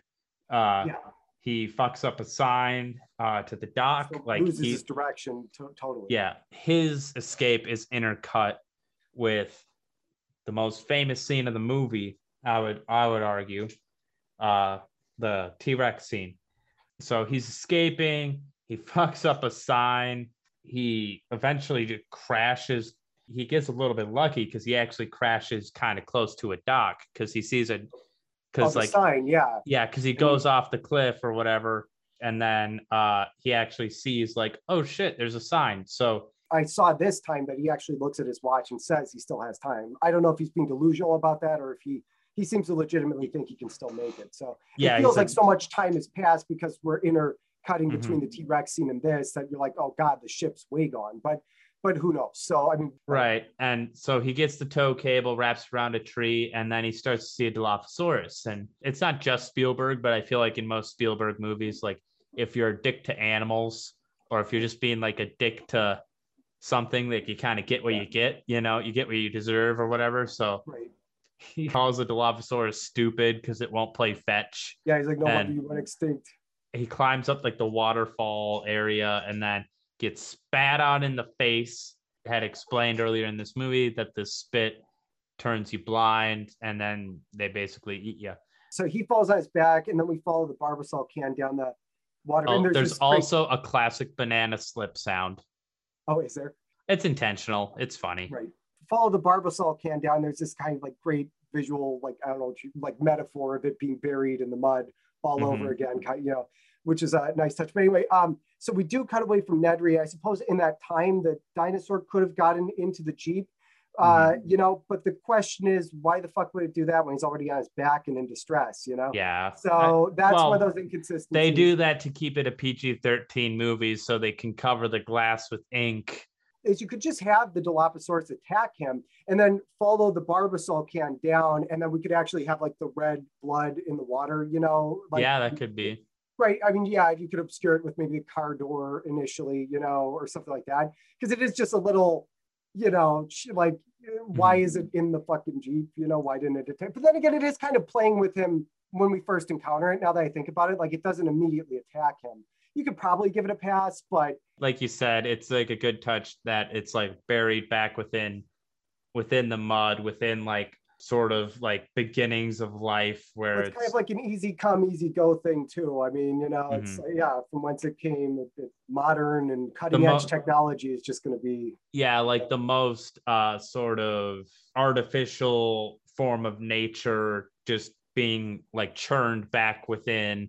Right. Like the most basic form of nature. You know what I mean? Yeah, like water and dirt. It means we're all shit and we're all star stuff. Yep. Now, as this is happening, the famous T-Rex scene is happening, and it kicks off where, it actually kicks off where Malcolm is talking with Alan about, he's like, is Dr. Sadler available? And then Malcolm actually like apologizes, and then like even Sam Neill like hands him like his canteen for water and stuff, and yeah. they bury the hatchet if there even was too much of a hatchet to bury. Yeah, I mean, they're very different personality types, but I mean, it's they're not really rivals or anything. Malcolm explains he's had like 4 divorces or some shit like that. He's always looking for a new former Mrs. Malcolm. Right, yeah. Then there's the famous water cup scene, which was really cool actually, because I these desk speakers or whatever, and I had my coffee sitting on the desk, and it actually was the vibrations. It was really cool. This is like probably like the scariest it got for me watching movies for like a while when I was like really little. I mean, because it is kind of scary, and like I don't know, Jurassic Park used to scare me more than maybe even Jaws. Just because Jaws would frighten me a lot more, but just because like I grew up on a farm, so like you're dealing with like cages and like the cows are out and this and that, and they're so big at the time, and if you're just a little kid, like it's scary. Jaws really, that scared the shit. It still scares the shit out of me, actually. So but basically, I'm just saying, which makes no sense, because, like you said, at least there's a legitimacy to your fear because you're on a farm and you're rational. There are cages. Mine, I've never been on a beach. There's no reason to be afraid never of been Jaws. on a beach. Well, I mean, I guess I have now, but like at the time, like I'd never seen the ocean. Like, what the hell am I frightened of? But and then you see the T-Rex because the electric fences are off, so you see the T-Rex leaning against the fence and it going down, which I don't know, like there's a ravine, like that's the big another thing here. Does it fucking jump? Like which, and it makes sense for it to, so it's or does it come off the it doesn't come off the opposite side though, right? Yeah, because I really they fall down the same side it came off of. That's the thing. So I really try to keep an eye on that, because like so the elevation of it, like the car goes over where the T-Rex came in, so it just doesn't make any sense. It does make sense to keep this at an elevation so that doesn't happen, but it somehow happens anyway, because like that height is like he's probably taller than the T-Rex, so it just doesn't. And then geographically, I was trying to keep an eye out for like if there is a slope, like a massive like. And I'm trying to think if there was anything more to that, but they establish the T-Rex coming in like bit by bit, where it's like it starts off with it's like claw, like kind of touching the electric fence and nothing happens, and then I think it's introduced where we see the head coming out of the foliage, and that's then we don't see much else of it until we see the whole thing, and then you're like, holy shit, because it's and how small those Jeeps are, it's right in the middle of them, it's right there, it's like that was a great scene. And this is when the lawyer runs immediately like a fucking coward and sits in the toilet. When you gotta go, from Malcolm. And then Alan is telling Malcolm, keep still, they sense movement. They won't notice shit. Don't really know why the fuck Lex wanted to go grab a flashlight. That was okay, because she doesn't know that, so she probably thinks she's being smart trying to signal the other car. But Tim knows that they track with, and so he's trying to get her to shut it off. What do you think she's trying to do? I think she was trying to be smart and like signal the other car, the way she was waving it around, or maybe she's just trying to see it out there, because we do see the windows are fogged up and it's dark. Yeah, maybe she didn't exactly see what it was, because right, but Tim immediately knows the problem. Like he because he loves all this stuff, so like he knows that it tracks movement. He's like, shut it off. And Grant's saying the same thing in the other car. And I know this scene used a combination of CG, practical effects, and that was animatronics for the head, right? And animatronics. Stan Winston did the T-Rex. Stan Winston's like a legend, right? Okay, so Stan Winston has won 4 Academy Awards. Things that he did, or at least had something to do with The Thing. Wow. Okay, yeah. He did great. He did The Thing, The Terminator, Starman, Aliens, not Alien, but Aliens, Predator. Oh, all right. Edward Scissorhands, Predator 2, Terminator 2, Batman Returns, Jurassic Park, Tank Girl. Oh, the peak of his career. Lost World, Small Soldiers. Oh yeah, I saw that as a kid. Lake Placid, Galaxy Quest, Pearl Harbor, AI, artificial intelligence. Oh, he's a Spielberg likes him, obviously. Yeah, him and Cameron. Jurassic Yeah. Park 3, Big Fish, Terminator 3, Constantine, Zathura, War of the Worlds, Doom. Zathura was like a spiritual successor to Jumanji, I think. Or Okay, this is a weird 3 movies in a row. Ready? What? Okay, so it's 8 Below, The Shaggy Dog, and The Benchwarmers. Okay. Well, wait, that's the Shaggy Dog? So 8 Below was like dog sledders, right? So there's a theme of dogs for 2 movies, and then Benchwarmers. Okay. I'm trying to think where he would have even gotten any work in Benchwarmers. That's just a baseball movie, right? Yeah. Where, like with Napoleon Dynamite. I don't know. He might have done like some bowl cuts for David Spade. And then he did Iron Man, Kingdom of the Crystal Skull, Terminator Salvation.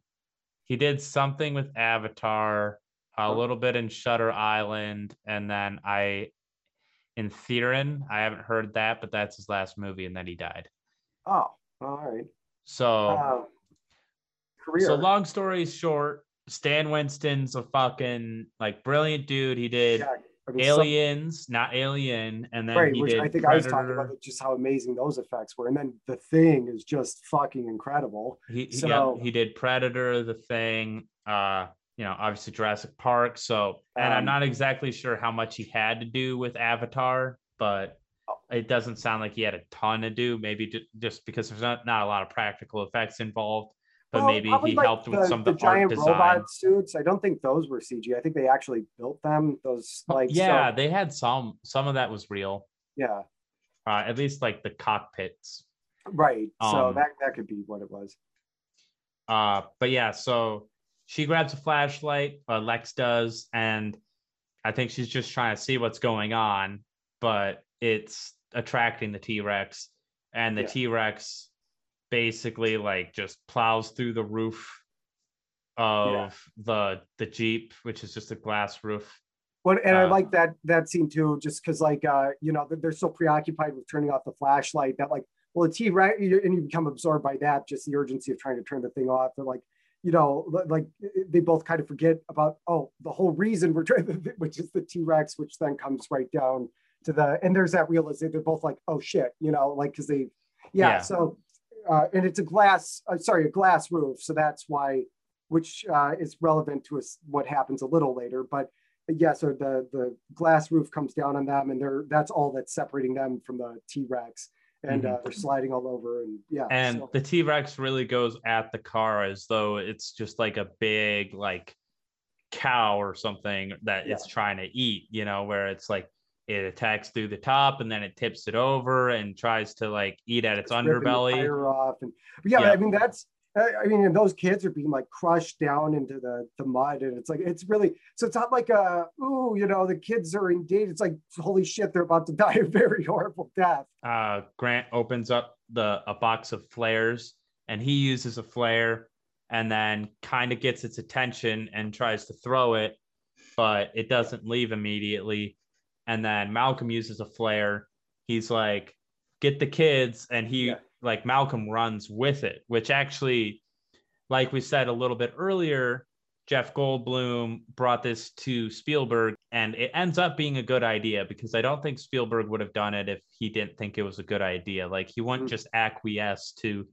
Well, and that car chase sequence that happens later wouldn't have been, nearly as frightening because we have Goldblum, who's in the closest proximity to that T-Rex. And I remember when I was a kid, like, and this kind of gives me like maybe an idea that like, maybe I have good judge and character because I always, as a kid, liked Malcolm the most. And so did I actually. And I was always like bummed. I was always like bummed when I thought he would die or something. Oh, So I was like, no, they shouldn't kill Malcolm. And So I was Well, what always did you think happy of that he The made it. Lost World as a kid? Because I mean, like that's all him, you know, Goldblum coming back and I didn't I mean, watch Lost World nearly as oh, much. I've watched it. It took me till like I was probably older than 10 to watch it. So oh, I didn't really have like a childhood experience with it. But yeah, I always liked Malcolm more. But nowadays, I kind of feel like I would rather be like Sam Neill as an old man than I would want to be Jeff Goldblum as an old man. oh, well, yeah. Just I mean, because, I'm a huge Sam Neill fan, like so. I mean, you know, but I think I liked Malcolm as a character a bit more as a kid. For oh, you know, right, for yeah. sure. But, just nowadays, I'm like, Sam Neill is just out here chilling, Well, he's got his own winery in where is it, Australia or whatever. It's called Two Paddocks, and I guess he's doing the acting thing still to keep the winery afloat. And he's like, kind of wishes it was the other way around, but it's not hugely successful. But like he and his wife just sit around and drink wine, and he does some acting to keep it together. So yeah, but Sam Neill, like he posted on Twitter sometime recently, like he was playing a oh ukulele. yeah, I saw that. Yeah, Yeah, he was doing all about that bass. And I'm like, I get you, Sam Neill. I think it took me a while, but I get you, Sam Neill. Also, Sam Neill, I believe this same year the movie was released was The Piano, which oh is a movie by Jane Campion. She's a New Zealand director. It's a really good movie. It's got Harvey Keitel and Holly Hunter, and it's Holly Hunter's best performance. I think it got her an Oscar, and I think she did deserve it. Like I don't think it was a case where the Academy waited for a movie right. that was or that was less deserving. I think they did kind of line this up where it's like this was her best movie. I don't care too much about what the Academy does, but I do when I agree with them. I'll say like, yeah, I agreed with them. Sam Neill is being optioned as for the role of Bond. You can actually find footage of like a test reel or whatever that he did, but I think right around the time of Timothy Dalton's departure or whatever, but it ended up going to Brosnan. Sam Neill's another one of those actors that probably could have got more work in, but I'm not really sure why he He's didn't. great in horror. Like all of my favorite stuff that he's in has been horror stuff. You know, like Event Horizon and In the Mouth of Mad, or yeah, it's In the Mouth of Madness, the John Carpenter one, and then he did just a lot of stuff. Daybreakers, that vampire one with like Ethan Hawke from Training Day, and then God, just a lot of stuff. He plays just like the worst piece of shit in like Peaky Blinders for the first couple seasons. And one that's sort of similar to this is with Willem Dafoe, came out in 2010 or 2011, called The Hunter. Oh yeah. And yeah, so that might be, an interesting one as a follow-up. I mean, it's very different. It's not like super action-packed or anything, but it's about them finding like the last Tasmanian tiger in the world or whatever. And it's kind of a weird ethical dilemmas start to arise around or surround that. And it's a really good movie, very good. But yeah, so that might be something people might like. Not a lot of action though, but whatever. So Malcolm, it makes sense in the scene too, because you would need more motion to attract the T-Rex than probably just throwing the flare. Starting to kind of burn down, it looked like, by the time he tossed it. So he probably became the thing that it. Yeah. Malcolm starts, running and uses himself as bait, and then he kind of throws it just a little bit late, but the T-Rex already has a bead on him. He doesn't get a chomp in, but he does end up like fucking, I think, slashing his leg or at least breaking his leg or something. I watched the scene and saw it and noticed for a split second something I'd never seen before. So then I went back and I frame by framed it. Malcolm goes, he's somehow found himself. It's a stunt double, obviously. It's like you can see a few frames of the stunt double. He's got the glasses, but it's very clearly not Goldblum.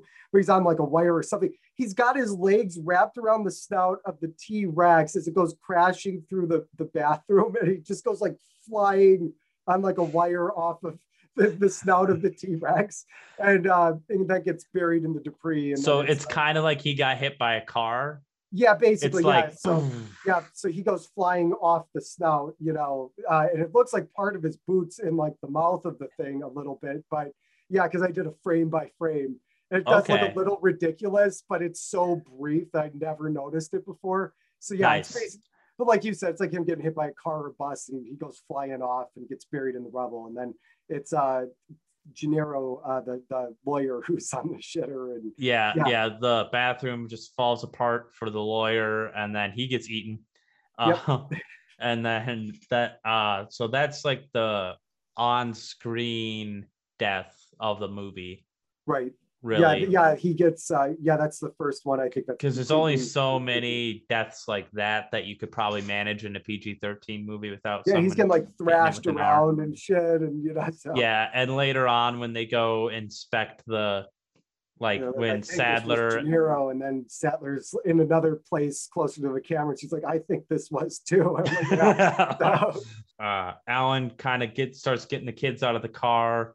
Lex just like screams like her voice box apart because like the T-Rex is really fucking close. But then they kind of manage to like hide and maneuver behind the car as like it's spinning the car, because it still thinks that like the car is the dead thing that it should be eating, I think.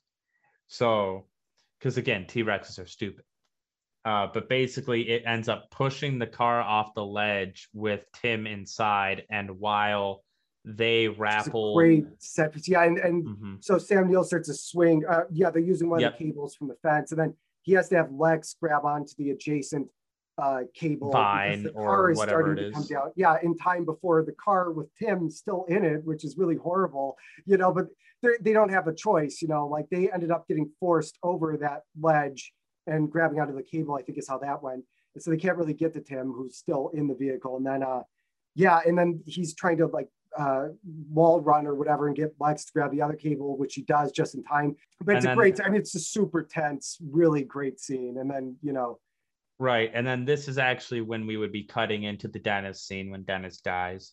All right. Grant climbs the tree for Tim then. Well, it's also a nice scene quick here with Lex, because like, he kind of sets Lex down and he's like, I'm gonna go get Tim now, and she's clearly fucking shell shocked. Oh yeah, and like, he left us. Because Gennaro got out of the car and bolted for the bathroom. And he's like, well, I'm not gonna leave you. Right. And it's like, oh, he's growing as a parent. He still probably makes a couple bad calls though later on, like the electric fence joke or whatever. Like, I mean, it just, but he's learning. He's fine. He's learning how to deal with kids. But he climbs up to go get Tim, and Tim's like, I puked. He's like, I won't tell anybody, whatever. Like, and then he grabs Tim, and then the truck starts breaking. I don't even know how Tim's like, because his legs were pinned in the car when he went over, and then maybe, and then he could have gotten impaled by those trees. He could have. Well, you don't necessarily, because like I've been pinned not by like something that heavy, but could like keep you from moving anywhere. Like you could be pinned by like a seat cushion or something that will put enough pressure on you that you can't move, but not necessarily break anything. Okay. All right, okay. Like, that makes sense. So like that I do buy. Him kind of staying in the car falling down seems a little unlikely, but whatever. He was in the back, so maybe the backs of the seats. And and he probably grabbed onto some shit. I don't know. I have no idea, but whatever. He's been through a ride. And it falls all the way down as they scramble down the tree branches. I kind of think that they could have just rotated to the other side of the tree and been fine. What I thought, but then looking at it, it's like, I don't know if there's really room for them to maneuver like that. So maybe scrambling down the tree, just from what I could tell upon rewatching it, was the only option. Again, it's a lot of little nitpicks here, but every scene. But they're ones I even thought of as a kid. Like, you're bringing up all the ones that were in my head too. So it's like, I mean, these are the ones that people know, but so talking. Yeah, and every scene that these nitpicks are in are like such good scenes. Otherwise, that you forgive it. Set piece. Like, this movie just has some of the best in any movie. Back to back. I mean, the car going over and then the car coming down the tree, and like it's. a lot. The nitpicks are constantly worthy of forgiveness in this movie, and even in some bad movies or lesser movies than Jurassic Park, I'm willing to forgive some nitpicks. Yeah. But if like the overall story and everything else to go with it doesn't overcome the nitpicks, it just kind of adds on to it, and it kind of becomes, they stack up, and it stacks up, and then it just becomes an extra annoyance on top of an already like lesser movie, I suppose. Right. But yeah, they make it to the bottom of the tree. The car comes down. Grant shields Tim, but luckily, because the glass roof of the car was destroyed, they actually get lucky. Yeah. And they're like, we're back in the car again. Yeah. And then Ellie is looking for them on top. Some time has passed, like they've gotten the hell away from the T-Rex at this point. Right. But Ellie's looking for them, but she finds Malcolm, and that's where we get but she actually goes down to the location of the car because she looks over and sees. I'm like wondering, how did they rappel down that? What did they use? The cables? Did they use the? I think they probably went. I would imagine they went around the long way, because all the while we can hear the T-Rex, and I'm like, I know that you have to go investigate, but if I'm Malcolm, like, you guys are leaving me the fucking keys. Yeah. I agree with that, but that's why he's like, hurry, we got to go now. We got to go. I don't think it was going to take any short amount of time to get down there, right? I mean, so like, and there's the immediate danger of the T-Rex that we hear, so that was a little weird, but whatever. But I mean, but it's not like she wouldn't go investigate. I mean, and the whole reason the other dude is there is to recover Hammond's kid, so he has to, go check that out. And they do see footprints, so they see that they're probably alive, but they're not sure what the fuck it is gonna come out of it. So Laura Dern and the Australian guy, or South African, that accent is a little similar. I think it's Australian though. They hop in the car and they drive away just in time to get away from the T-Rex. That's another good scene. And another reason that, like, it was good to keep Malcolm around, because that scene is definitely not as good without him. Right. Well, because the danger is much more immediate. I mean, he's scrambling back, and he fucks up the stick shift or whatever, and like it just, like, I mean, it wouldn't have been nearly as tense without. I mean, because those two characters are going to be in the front seat, and it's just having him there. And he manages like comic relief at the same time in a way, like compared to the other scenes we've seen in this movie, this is like a comic relief scene almost, where it's just like, must go faster. Right. Yeah, he just has so many great, like when they find him buried under all the rubber. He's like, remind me to thank John for a lovely weekend, and just like he's got a million great lines in this one. So one thing I thought was kind of clever, and I didn't really notice until this time, is they climb into a tree to go sleep in the tree, right? Sam Neill and the kids, and I was thinking, like, they see the brachiosauruses. But like, I just think it's a cool thing that they climb up into a tree again, because it's almost like de-evolution, right? They're thrown back 65 million years in the past, and primates, like, or monkeys, like basically mammals at the time of the dinosaurs, they were either like lemurs that lived up in the trees, or they were little rodents that lived in the ground, thrown back in a world with a more superior animal species on Earth. Like, mammals have to resort back to their roots of like living in the trees so they don't get eaten by a T-Rex. Well, and that's the other thing. So Grant, who's like the most technologically illiterate of the lot, is quite well, surviving the longest with two kids in tow across the park, So, I mean, he's useless with technology, but he does exceedingly well surviving in the park. So after all the technology fails, which, I mean, so, he gets into a tug of war with one of the brachiosaurs or whatever, right? And they're like, I'm just thinking, I wouldn't do that up there in the tree, I might not. Yeah, you could fall down.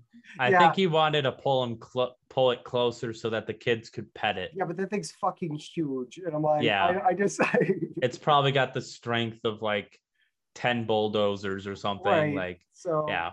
But whatever. I'd agree there. And then we get kind of our Temple of Doom moment with Lex, where she gets sneezed on by the sick brachiosaur, so. Yeah. Yeah. And I know it's just never going to do anything again. Okay. Yeah. That night, there's the dinner scene where it's like Ellie versus Hammond, and they're at the opposite sides of the table. Yeah. And basically, in that scene, Hammond talks about how he had a flea circus and he's always like wanted to like control that kind of stuff and kind of like just be. Well, like, he's and he's kind of going through denial too, because it's like, he's like, I realize, everything was too automated, which you could see at a glance was the case. Like next time we might, like, he says it's all correctable. Right. Yeah. So and then she said, like, you never had control to begin with. You didn't even have control of your employees. You didn't have control of the park. Sorry, that was, I don't know. Wait. But yeah, no, I mean, of even the tourists, them. I mean, they're like I said, I mean, they're breaking the safety bars. They're jumping out of the cars. They're doing what they want, going where they want. And yeah, so if you can't control your own employees or the tourists, how can you control dinosaurs? And then and then the dino boogers scene happens that morning, and then start walking through the woods, and they find Grant says he'll stay up all night to because Lex doesn't want to fall asleep, but he fell asleep, so he lied. He's a bad parent. But yeah, they see a new like nest of dinosaur eggs, and it's not supposed to be there because all the dinosaurs are supposed to be female. They look a little plasticky, I noticed this time. Like yeah, so that's all that nice detail that I get on the monitor.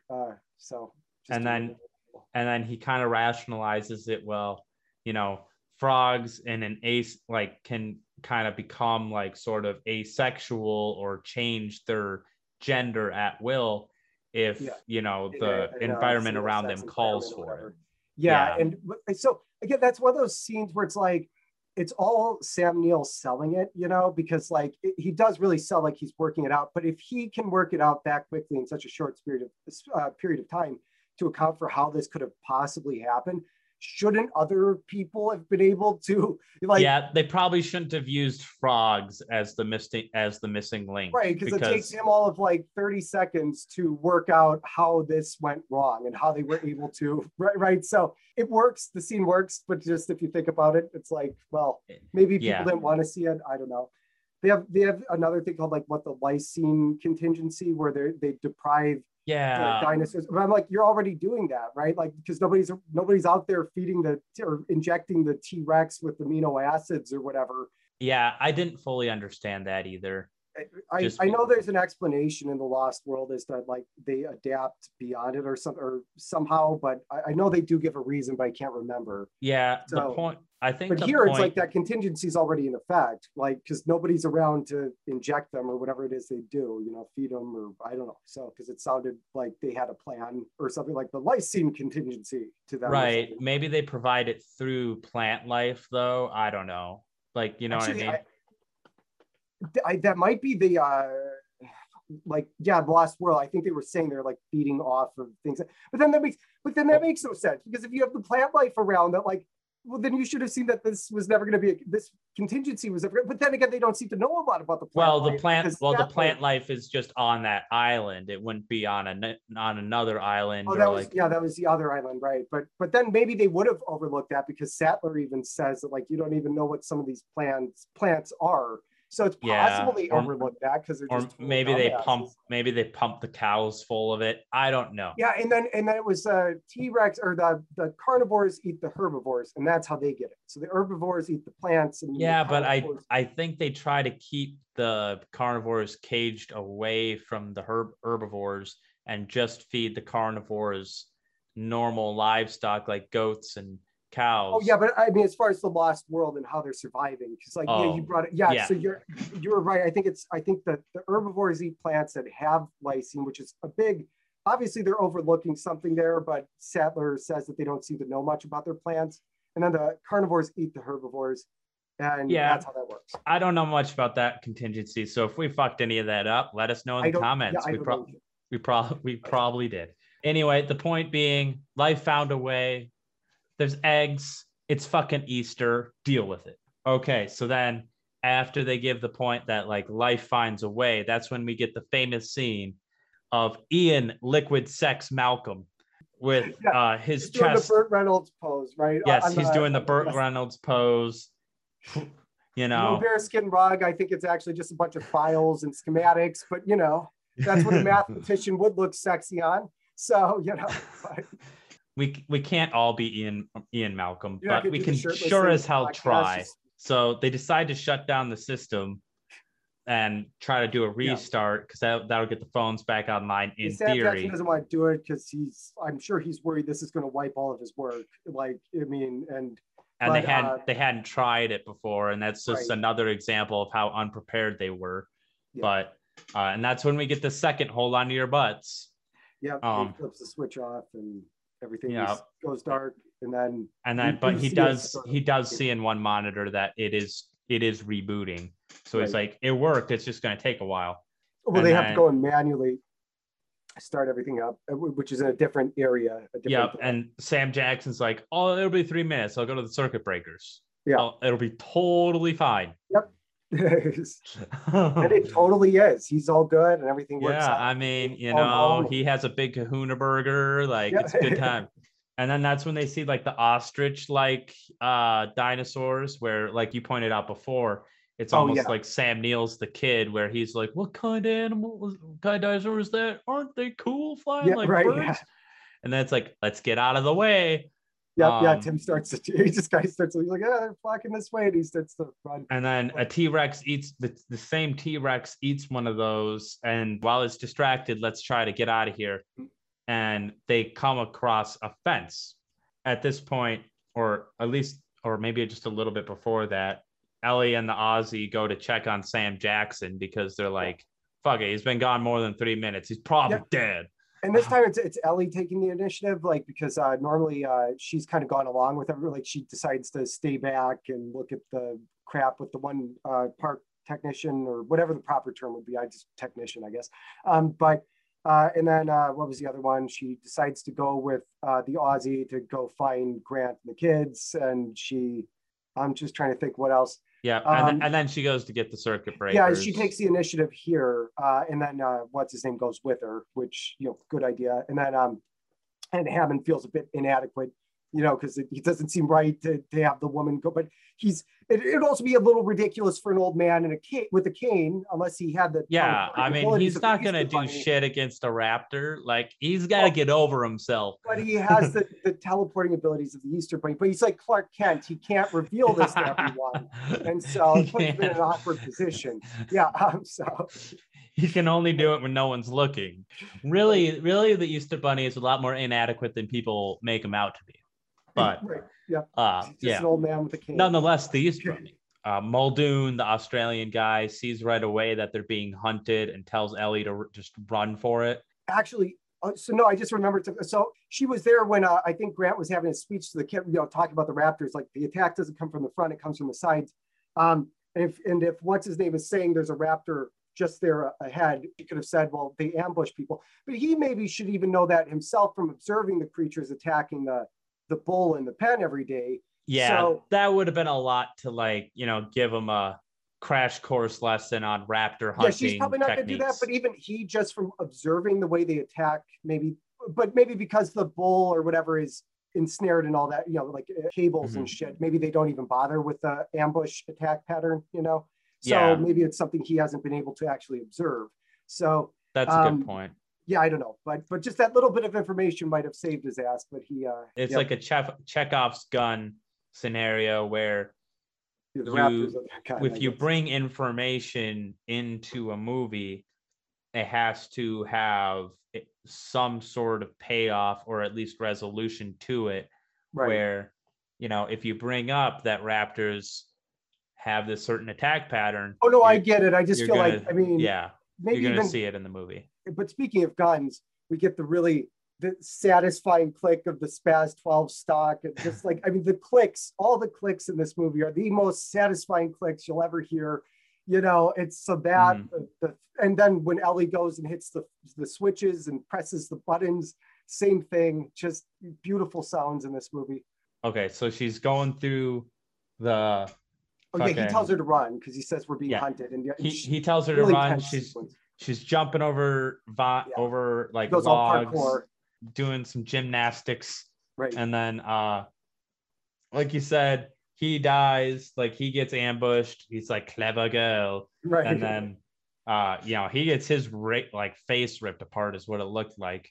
Yeah, the thrashing is so violent that like it feels like a violent animal attack, even though we don't actually see anything. So that was really well done because it feels violent. So yeah, it's a way of getting around the PG-13. And there's like I get why like in other PG-13 movies why you try to avoid that violence because you're trying to make a PG-13 movie and you're trying to because like lots of times movies only get greenlit if they're going to be PG-13. You know what I mean? So you have to have some sacrifices.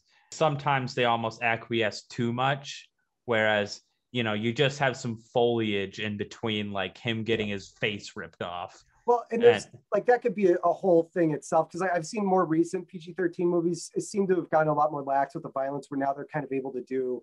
I think that was because of J.J. Abrams, because the earliest example I could think, who's big in television, but with like Cloverfield, the original Cloverfield, we get brief images of some pretty graphic gore, but it's so short that they can get away with it. And that was something that was, I think, with like Heroes and other TV stuff, Fringe and whatever, coming out, maybe even Lost, where it's like you could get away with gore, but it had to be really brief. And so they've gotten more lax that way, but it almost draws more attention to the problem because like I watched like The Shallows and somebody gets bit in half by a shark and we see, but they angle it in such a way where he's like, it's ridiculous. He's crawling on the beach. So we know he's been bit in half. We can't see like, it just feels like, either commit fully to it or be, do like Jurassic Park and cover it up and be clever about, because the implication of violence can be done really well. I mean, too, it's just, but I feel like when it's so clear that they don't know how to they want to do something, but they can't. Like, I mean, if you think about like Psycho, that's all implication. Yeah. That's, but it feels violent, and so, I mean, so it's, there are ways of doing it and you can do it. It's like, and a lot of that was probably due to like the J-horror phenomenon, in the early 2000s, like I think we brought up, but, where it was all ghost stories and there wasn't a lot of violence. And so they went, wow, we can do horror movies without and get the PG-13 rating. And then an unfortunate consequence of that was that like movies that shouldn't have been PG-13 kind of got hit with it. And then you'd maybe get the unrated DVD that, that would have like 2 extra scenes of like a little bit of violence. Ellie Ellie goes down to flip the switches on. Right. She's being directed by Hammond. She flips the switches.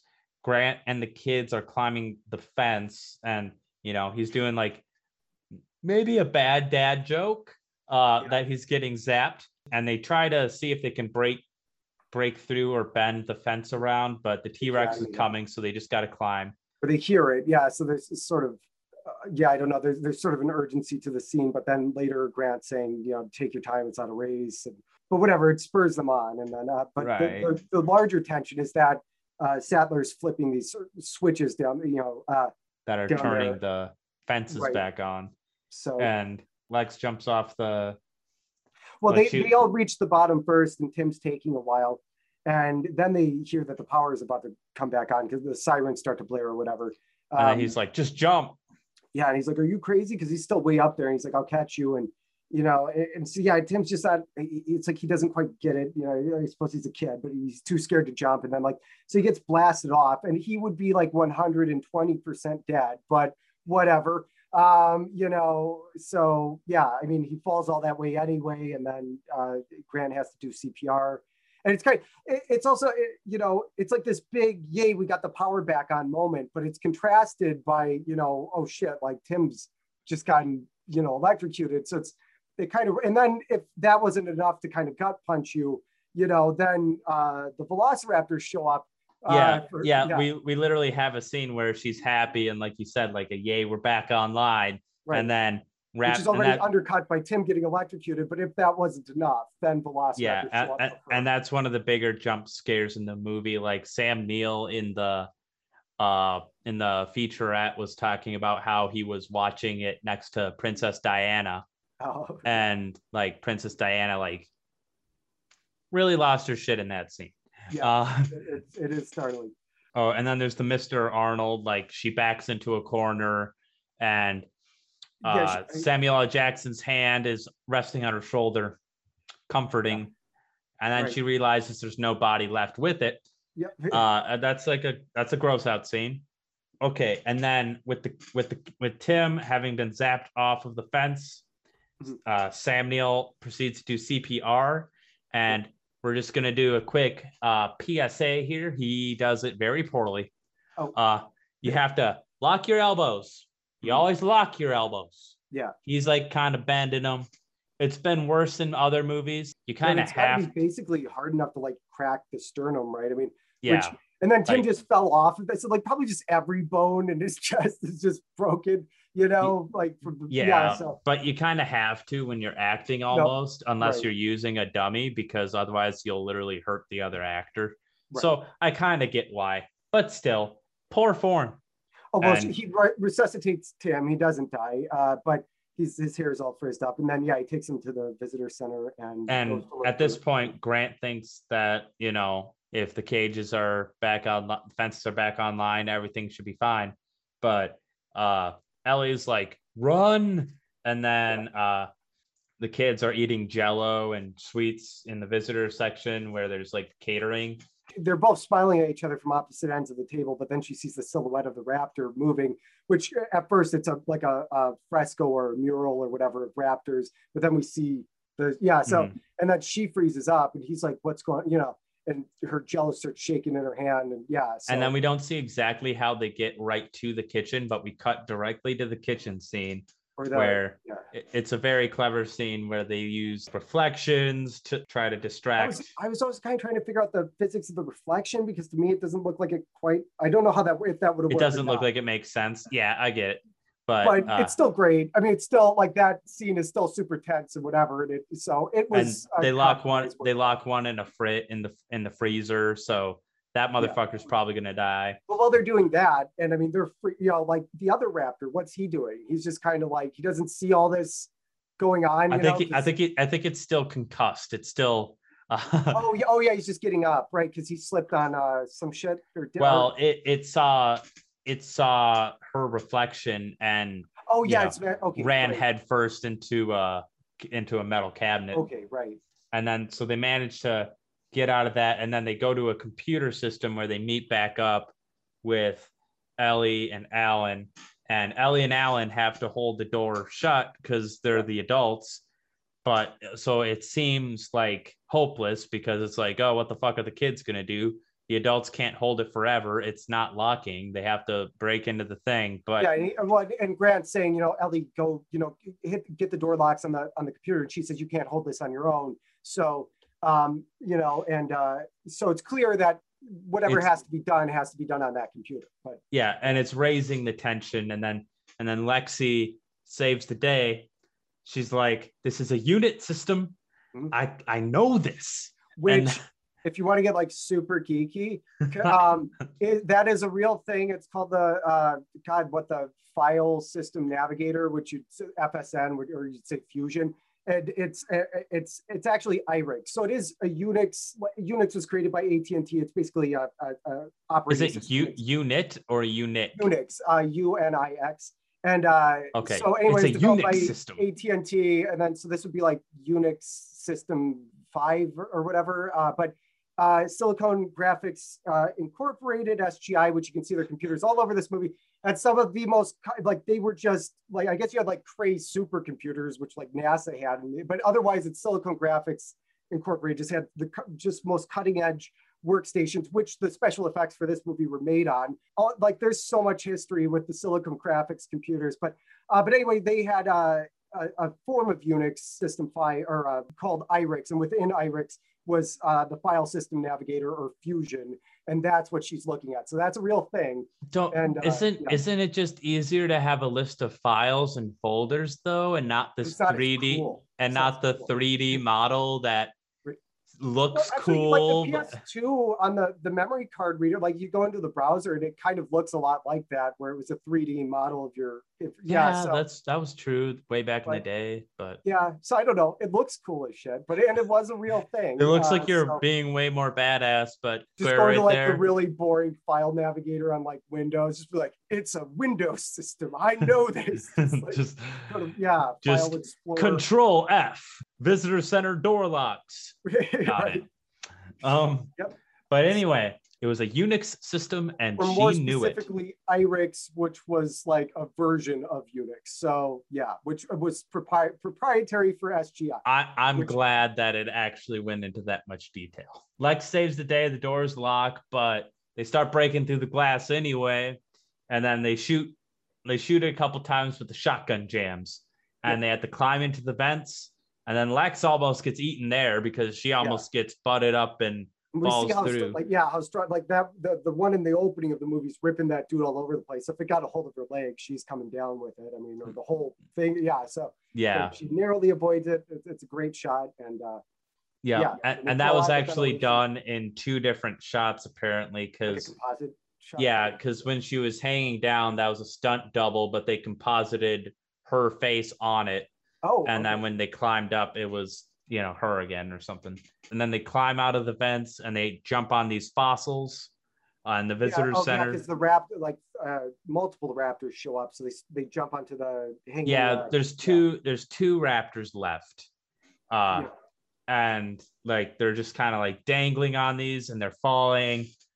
Tim almost gets crushed by a big fossil. It's another great set piece moment, But, And then they'll end up on the ground, ultimately surrounded by the raptors. Is the short version, though. They're surrounded by the raptors. There's pretty much nothing they can do, and we're seeing that one's about to pounce, and then T-Rex snatches it. Right. And we still don't know how the T-Rex got through the doors. No, Are the doors big enough? Keep an eye out. So the lobby was under construction. You can see that a big opening big enough for the T-Rex to actually fit through. But the only question there is like, well, why didn't we hear the T-Rex? I mean, obviously it's for dramatic tension, but like you hear thump, thump, thump, thump all the time.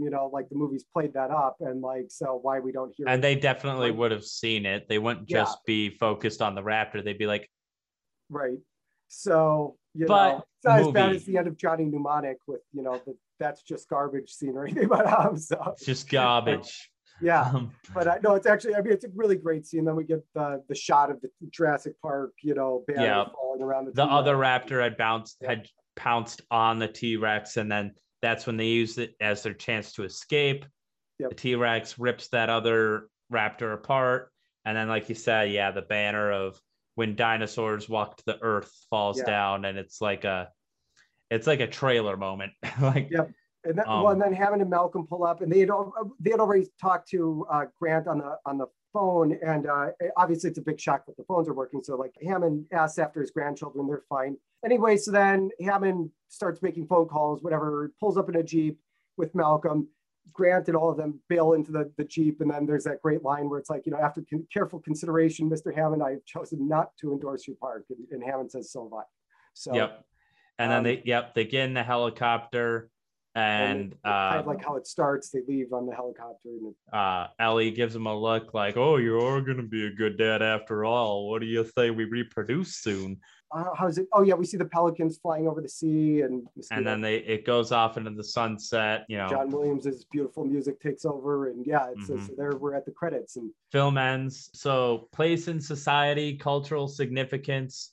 Timelessly relevant, especially as technology advances. Timelessly relevant, timelessly entertaining. Somehow, probably not even a top 5 Spielberg film, though, which is fucking crazy. That's not a criticism of Jurassic Park. One of the greatest movies ever, especially action, adventure, all that. But like, it's just Spielberg's so prolific that I might put Jurassic Park in my top 5 Spielberg films, but I could easily see a list where it doesn't make it. I like Raiders. Totally I like Raiders more. So let's see. So I got like Schindler's, I got E.T., and these are all valid recommendations, by the way, for Encounters, so I have Schindler's, I have E.T., I have Jaws, and then I think Saving Private Ryan, and then Raiders. So that's probably my 5. Or I might switch Private Ryan and Raiders sometimes. And Yeah. then I think I have Close Encounters. It's But really hard. the color purple is also really good. And like that one, like people fucking forget that Spielberg made. I'm trying to think what other ones that kind of get forgotten, because I mean, you kind of tend to think of like the larger Hollywood movies as Spielberg, but I mean, he's done plenty of like Amistad's not among his best, but it's good. It made the most money of any movie to this point in which maybe just because of like you tend to think of the 90s and everything's dealing with genetics, because I mean, like you just had the mapping of the genome and all that, like, so all the movies dealt with that. So but it's not aged because it's speaking to broader themes of, I mean, that could be applied or to AI or whatever. I mean, it's very Michael Crichton. Oh, that's the other thing. So Westworld would be a great movie to watch, because that was Crichton that directed the original 70s version, and very, again, a theme park going to hell. It's very Jurassic Parkish. Yeah, so that, but it predates Jurassic Park, and then, but really just about, and then I mean, any like the Andromeda Strain or ER, I mean, those are all Michael Crichton. They all probably have maybe if you like Crichton and you like all the techno babble and whatever, those aspects of Jurassic Park, those would be, watch any movie that's been adapted from a Crichton novel. They're not all good. A lot of them are absolutely horrible. Some of those novels are absolutely horrible. But they all, like, a lot of them deal with, like, I remember like Prey was nanotechnology, and then they're worried about a gray goo effect. It's always technology running amok or something like that. So, and man's reach exceeding his grasp and stuff like that. So those would be other recommendations, I guess, off the top of my head. But definitely Westworld would be the most similar, like immediately, the 70s. Just trying to think if there's anything I'm leaving out. You start talking about the money, and it's one of the highest grossing movies, right? So Jaws is probably the most similar to Jurassic Park of Spielberg's films. I would say definitely watch its sequel, which I think is hugely underrated, but The Lost World, I love, and that was also Spielberg. So, but I know not everybody feels that way, but I don't know why. I think they aren't remembering the movie they saw. I mean, it's, you could say it's not as good as the first Jurassic Park. I think it's really close, but I don't know. But let's see. And then as far as money, I'm trying to remember the actual numbers, but I think it was the 17th movie to surpass $1 billion when it was re-released in 2013 for 3D, and it just got re-released last year in theaters and rose to number one. Again, for the first time in 25 years, right? Or what would that have been? I can't remember I suck with numbers, so this is probably all butchered. But yeah. Let's see, and Jaws was re-released, and Empire Strikes Back, so that's what was in the theaters, and it hit number one. So. In a weird recommendation,